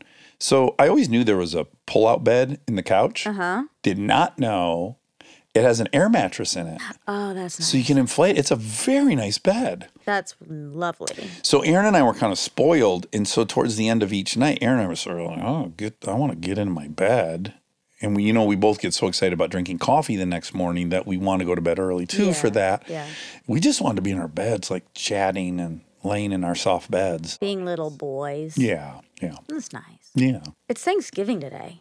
Happy Thanksgiving. Happy Thanksgiving. We are together today We are. celebrating the holiday. 2 stuffings. No one knows how we feel about this holiday, but here we are. Right. I guess Columbus Day is the one that really went. People are like, fuck that day. Yeah, this one has some, it has some stuff for sure. Well, when I was a kid, how did they teach it to you in school? They taught it to me that these nice pilgrims met these nice Native Americans, and the Native Americans showed them the cornucopia, the Horn of Plenty, and they gathered and they had this great harvest Meal feast. together. Yeah, and it was very peaceful. That's what I learned. Yeah, I think I learned that too. That's probably not. That's not true. Do you think any meal was ever had together? I doubt it. I really doubt it. But I like to think of it as a meal of gratitude. Yes, me too. Good opportunity to reflect on things you're thankful for. Yeah, and last year we had a little gratitude circle We did. after the meal, which was really fun. Yeah. Yeah. And we're doing that again right now. Here we go. And we're eating right now. We're eating your 2 different stuffing offerings. Yeah. They're so good right now. Oh, they're so good. Yeah. Oh my God. I can't wait. I'm so full. I'm going to have to take a poop before I can eat more. Oh. But I'll do it. Okay. Cute boy today. We don't want to, without giving away any of the guests we just had. 2 back-to-back cute boy day. It's Cute Boy Day. It's fucking cute boy day. I'm thankful for Cute Boy Day. Yeah. This is Chris Wallace. Oh, I loved Chris I Wallace. loved Chris Wallace. He was so sweet. Yeah, and fun. Playful. I think, yeah, playful, exactly. And he is, we've had some email correspondence. He was asking me some questions, and, I was slow on my email. Uh-oh. Yeah, and then I did respond, and I apologized for my tardiness. And he was like, yeah, I thought you ghosted me. That's what he said. Ghosted. Yeah. And I was laughing at that. But he was fun. I really liked him. Me too. And it's just insane I didn't know his father was Mike Wallace. I know. That's crazy. But you learned it. You learn so much on this show. This is an educational program. No one else does. I learned so much on this show. Sure, everyone else knew that was his dad. There was some stuff I was going to say. Oh, tell me. You were home. You went home to Georgia. I did. The downtown Duluth area is booming. It is booming. It's lovely. so cute. I went on a walk with my brother. Neil. And that Padman. was really a highlight. Good. Yeah, it was really, really nice. I don't think we've ever done that. Yeah. I mean, I was trying to think, like, when is the last time I spent just, like, solo time with Neil? When we would, like, go to Disney World, maybe? Like, so long ago. Yeah. And it was kind of the first time that I was like, oh, we're there. We're both adults. Right. The age gap isn't really as hard to overcome as it once was. Yeah. But Yeah. it was the first time I felt that. I really like that for you. I like to fantasize about you and Neil.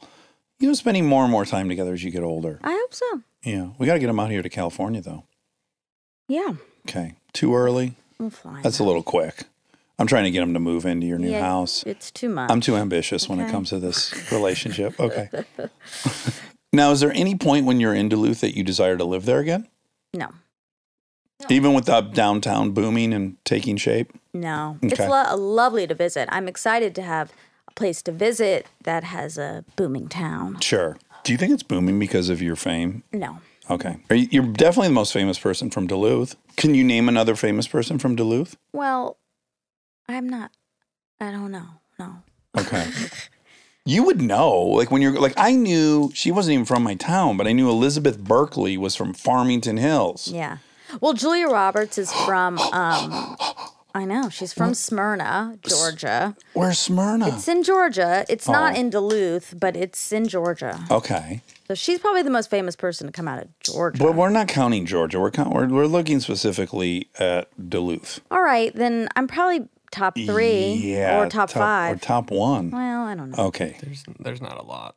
Okay. You found some people? Brian McCann, who was Oh, yeah, Brian McCann. He Baseball went to my player. high school. Baseball player?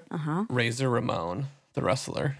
Oh, Razor Ramon. Do you ever meet him? No, I don't know who that Oh. is. It's mostly athletes. You got a golfer and a football player and Oh. a wrestler. That's a feather in y'all's cap.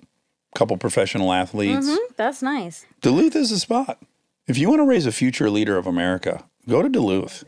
The prices of the homes are rising, so move now. Oh, wow. So your parents might really do well. But then if they buy another house, that's also going to be expensive. But they're like talent scouts. They'll find the next Duluth. Oh, wow. Yeah. You have a lot of faith in them. I do. The most. Okay, I do have something I want to put out to the world. Okay. A grievance? No, Oh. no, a mystery. Oh. So on the way home, there was a man next to me. Oh. He had white hair, Okay. grayish hair, but he wasn't old. He had a mask, so it was tricky. He didn't seem too old enough, but very young hands. Right. White man, Uh-huh. white hands, white hair. And he was on a flight from Atlanta to LA. Georgia. On what day? On Sunday, whatever this past Sunday was, which would have been the 21st. Sunday the 21st. Okay. What time was the flight? It was at 10 a.m. Eastern time. 10 a.m. And were you in first class? Yes. Okay. So if you know someone that had prematurely gray hair, very strong hands, yeah, and was on the flight on the 21st at 10 a.m. from Atlanta to LA, Yep. reach out to us. Yeah, because I'm pretty sure he's a famous musician because he had a guitar or something that he had to stow away. Oh. And he had was an with instrument. some other people, so it seemed like a band. Maybe a country musician? Did he have a country flair or did he have No. an indie rock flair? He didn't have a country flair. Indie rock? Yeah. Do you want to like connect with this person? I just want to find out who the famous musician was who was sitting next to me. Oh, I thought this was more of a dating opportunity. Oh, no, he had a wedding ring. Oh, because On you've his talked strong about hands. his hands to me 11 times in the last 2 That's days. not true. Twice or 6 times. Yeah, I think like 6 times. And so I thought for sure you were sending out like a signal, like No. you would like to have coffee with him. And No. oh, No. He had a wedding ring on, but I was still admiring his hands. You love hands. Would it be okay if people sent you pictures of their hands? Ooh, I think that might start getting weird. Well, just don't have your penis in your hands, guys. Well- No one wants to see your fucking penis except for me. I think I'd rather see. I like seeing them, catching them in real time, in real life. I don't know about pictures. Well, did this all start with Portugal the Man, or did it predate No, that? it predated, but John Gurley's hands stood out to me in a major way. Like That's gave you a boner. PQs. Yeah. That's when we talked about it on here, but that is not new. Oh, that's you've long coveted Yeah, hands. it's not gonna start. Can you think of the first set of hands you were attracted to? That little black boy's father when he visited the class, probably. the classroom, the glass room. No. I You can't can't. think of the origin story of the hands. The I genesis. think I just like, Strong hands. yeah, people like body parts. Isn't there a song, Strong Hands? Oh, no, that's, Slow Hands? Slow Hands. Yes. Yeah. I think that's like Maybe One you should Direction collab or with something. them. No, I think it's a woman singing. No, it's not. It's not? Slow Hands. I think it's called, yeah, let me see. Let's find out. Okay, Niall Horan, who I think is maybe from One Direction. See the guy from the airplane? No, Wouldn't that be something? that would be really something.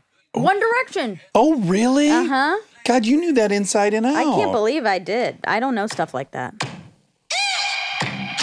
This is it.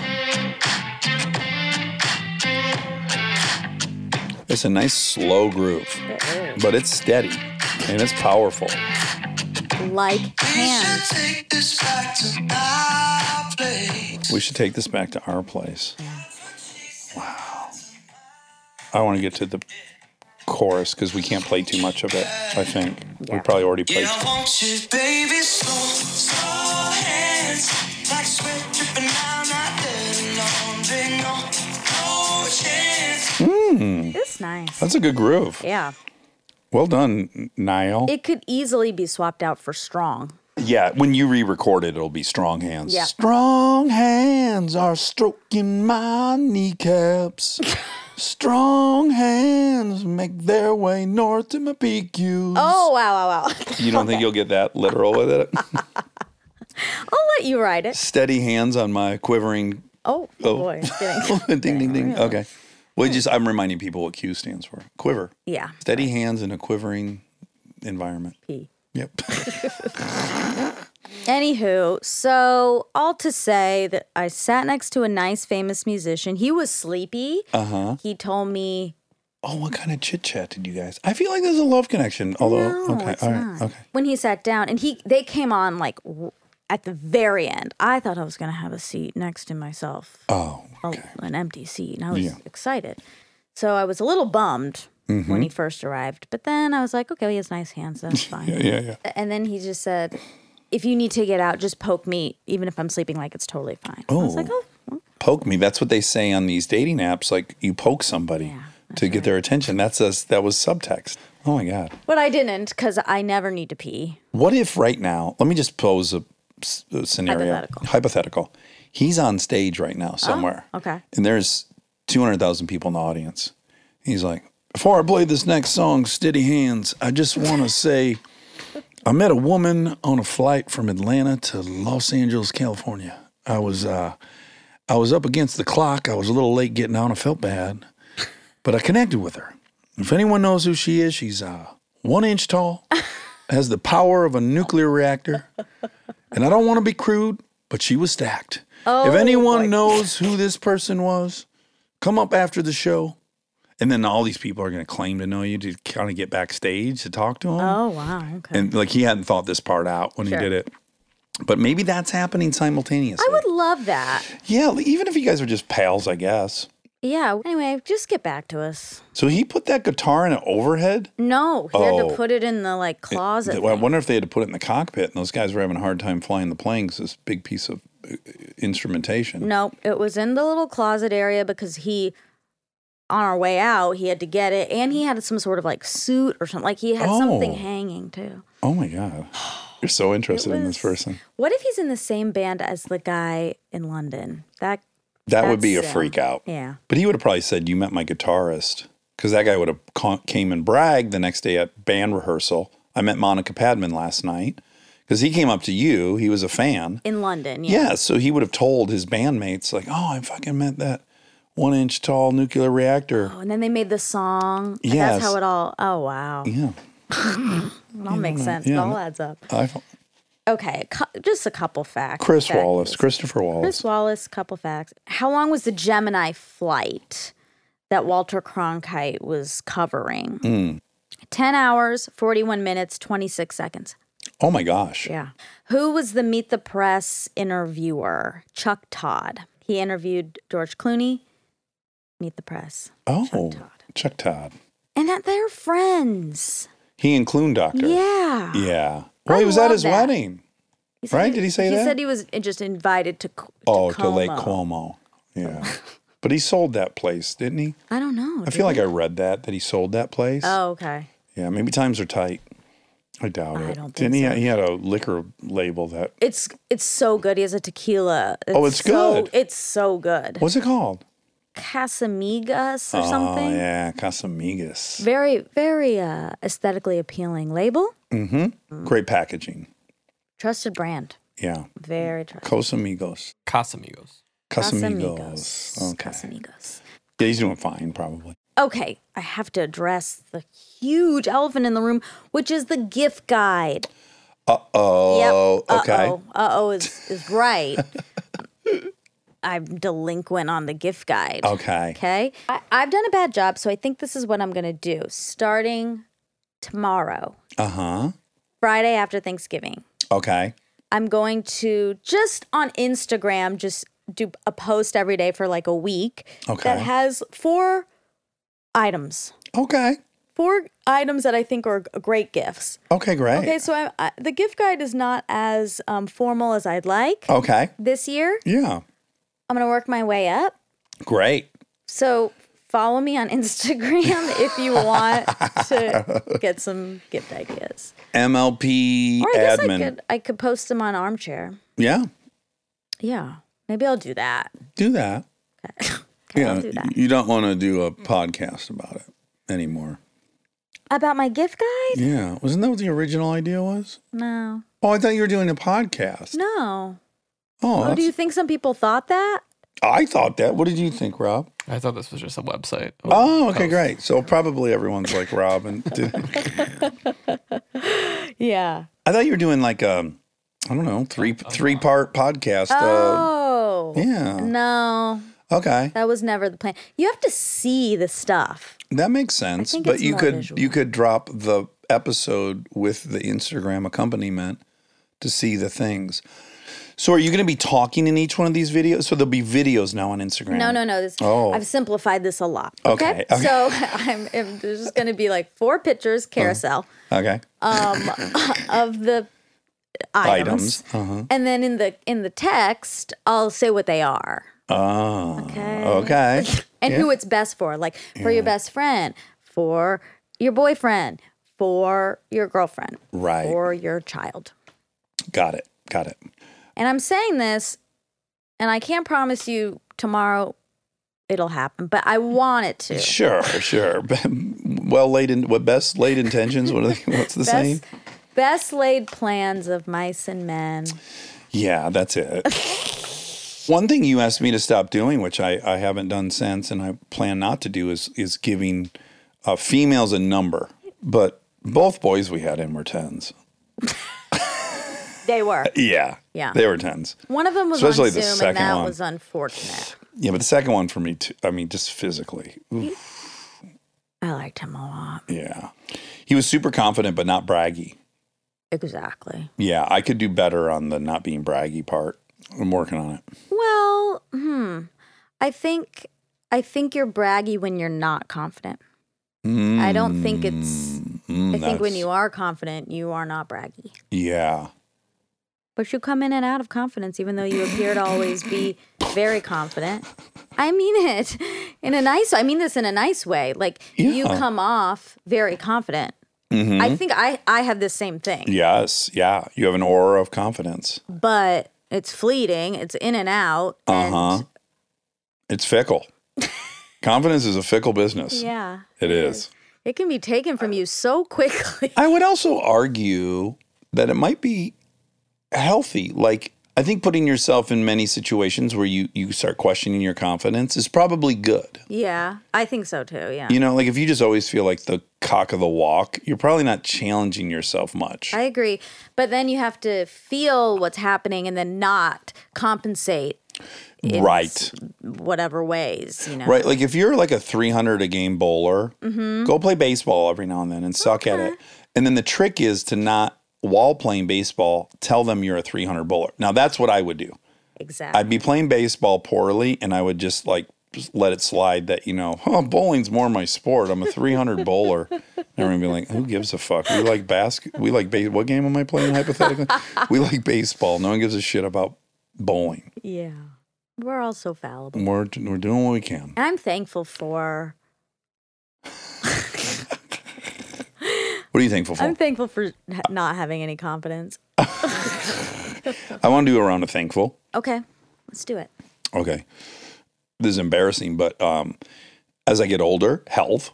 Yeah. I'm out in the dunes and I'm working on shit and jumping stuff and I feel great. Yeah. Fuck, that's so lucky. Yeah. Obviously, the health of my family, incredible. So many people aren't in that position. Yes. I currently am, knock on wood. And my friendship circle is off the charts. To be fair, we did do this, but I love we doing already it. did We it? want to do it again. I want to do it again. When did we do it? Yesterday's episode. Yeah. Oh, then let's not do it. Well, I think you said the same thing. Oh, geez. no, Okay. I said friendship. Oh, circle. fuck. Now I stole yours. Yeah. Okay, so let's not do it. We're doing I it. guess all I want to say is this job has given me a peace of mind that I didn't think I could ever have. I mean, a total peace of mind in certain factors of my life that is so liberating and wonderful. And I'm enjoying it so much. And it's really because people are listening to this right now. Yeah. And I'm not ever forgetting it. So I'm just, as saccharine as it is, I'm fucking so grateful to Armcherries. Me too. I too. Crazy. Yeah. And I want to add one thing I am thankful for because it was coming up a lot when I was home. I'm so thankful that no one in my life is currently really struggling with addiction. Mm-hmm. I mean, I know it's always a struggle for the people in my life who are addicts, but you guys are all in a good place. Why did it come up so much? My parents watched Beautiful Boy. Oh, right. And then they told me, then I watched it, and I was like, oh boy, it was just so heartbreaking. And then there was a story I heard of a friend involving fentanyl. Mm-hmm. And it's just very heavy. Yeah. Very scary. And Yeah. I'm really grateful that you guys are doing good. Mm-hmm. Thank you. You're welcome. There was a New York Times article about fentanyl, and 100,000 people have died in the calendar year from ODs on fentanyl. I think that number was just fentanyl. And, but they did not get to the question I have, which is this: who is incentivized? Yeah. Who is profiting? Who is benefiting from this? It's still the huge mystery I need answered. Yeah. Who is benefiting from this? From the lacing. Yeah. Yeah, I know. It doesn't again, it does in heroin. That makes total sense. You've got a shitty product that's not going to get anyone high. You got to put something in there that's going to get you high, and it's cheap. Got it. Yeah. Very clear motivation. Putting it in cocaine doesn't make any sense whatsoever. But do you think it is to make it more addictive? No. Really? Coke does that just fine on its own. Do you see they're finding it in weed now? In that article, they said that they're spraying weed. Now that mildly makes sense because it's adding a euphoric aspect to a high that's already that kind of high. But the cocaine, that one's where they went too far. They showed their hand a little bit. It's in weed. That's scary. Well, illegal weed. Everywhere it's legal. This is another reason why there should be legalized weed, because it's not happening in California. Yeah. It's happening from street dealers who want their weed to be better. That's with all these drugs. By the way, that's the movie we saw yesterday. Yeah. Which we can say, Nightmare Alley, the new Guillermo del Toro movie. Yeah. And it's incredible, so thought-provoking. But, getting people hooked on opiates without them knowing they're getting hooked on opiates. Exactly. That's kind of what these weed dealers are doing. And they're spraying it on the bud, I guess. Oh, God. Ooh. It's a scary world out there. It is. I'm grateful that we're all safe. Me too. All right. Cute boy took the starch out of me. You boys will do that. Okay, great. All right. I love you. Love you. Happy Thanksgiving. Happy Thanksgiving. Happy Thanksgiving, Wobby Wob. Happy Thanksgiving.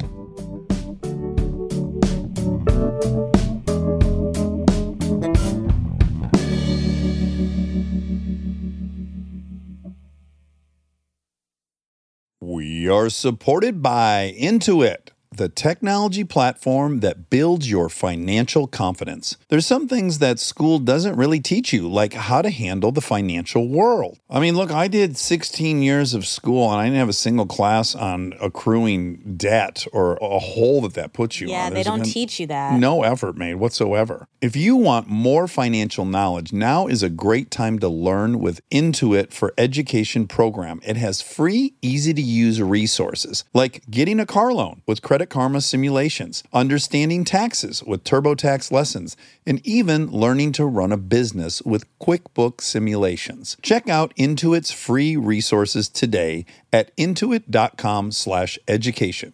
Intuit, that's INTUIT.com/education.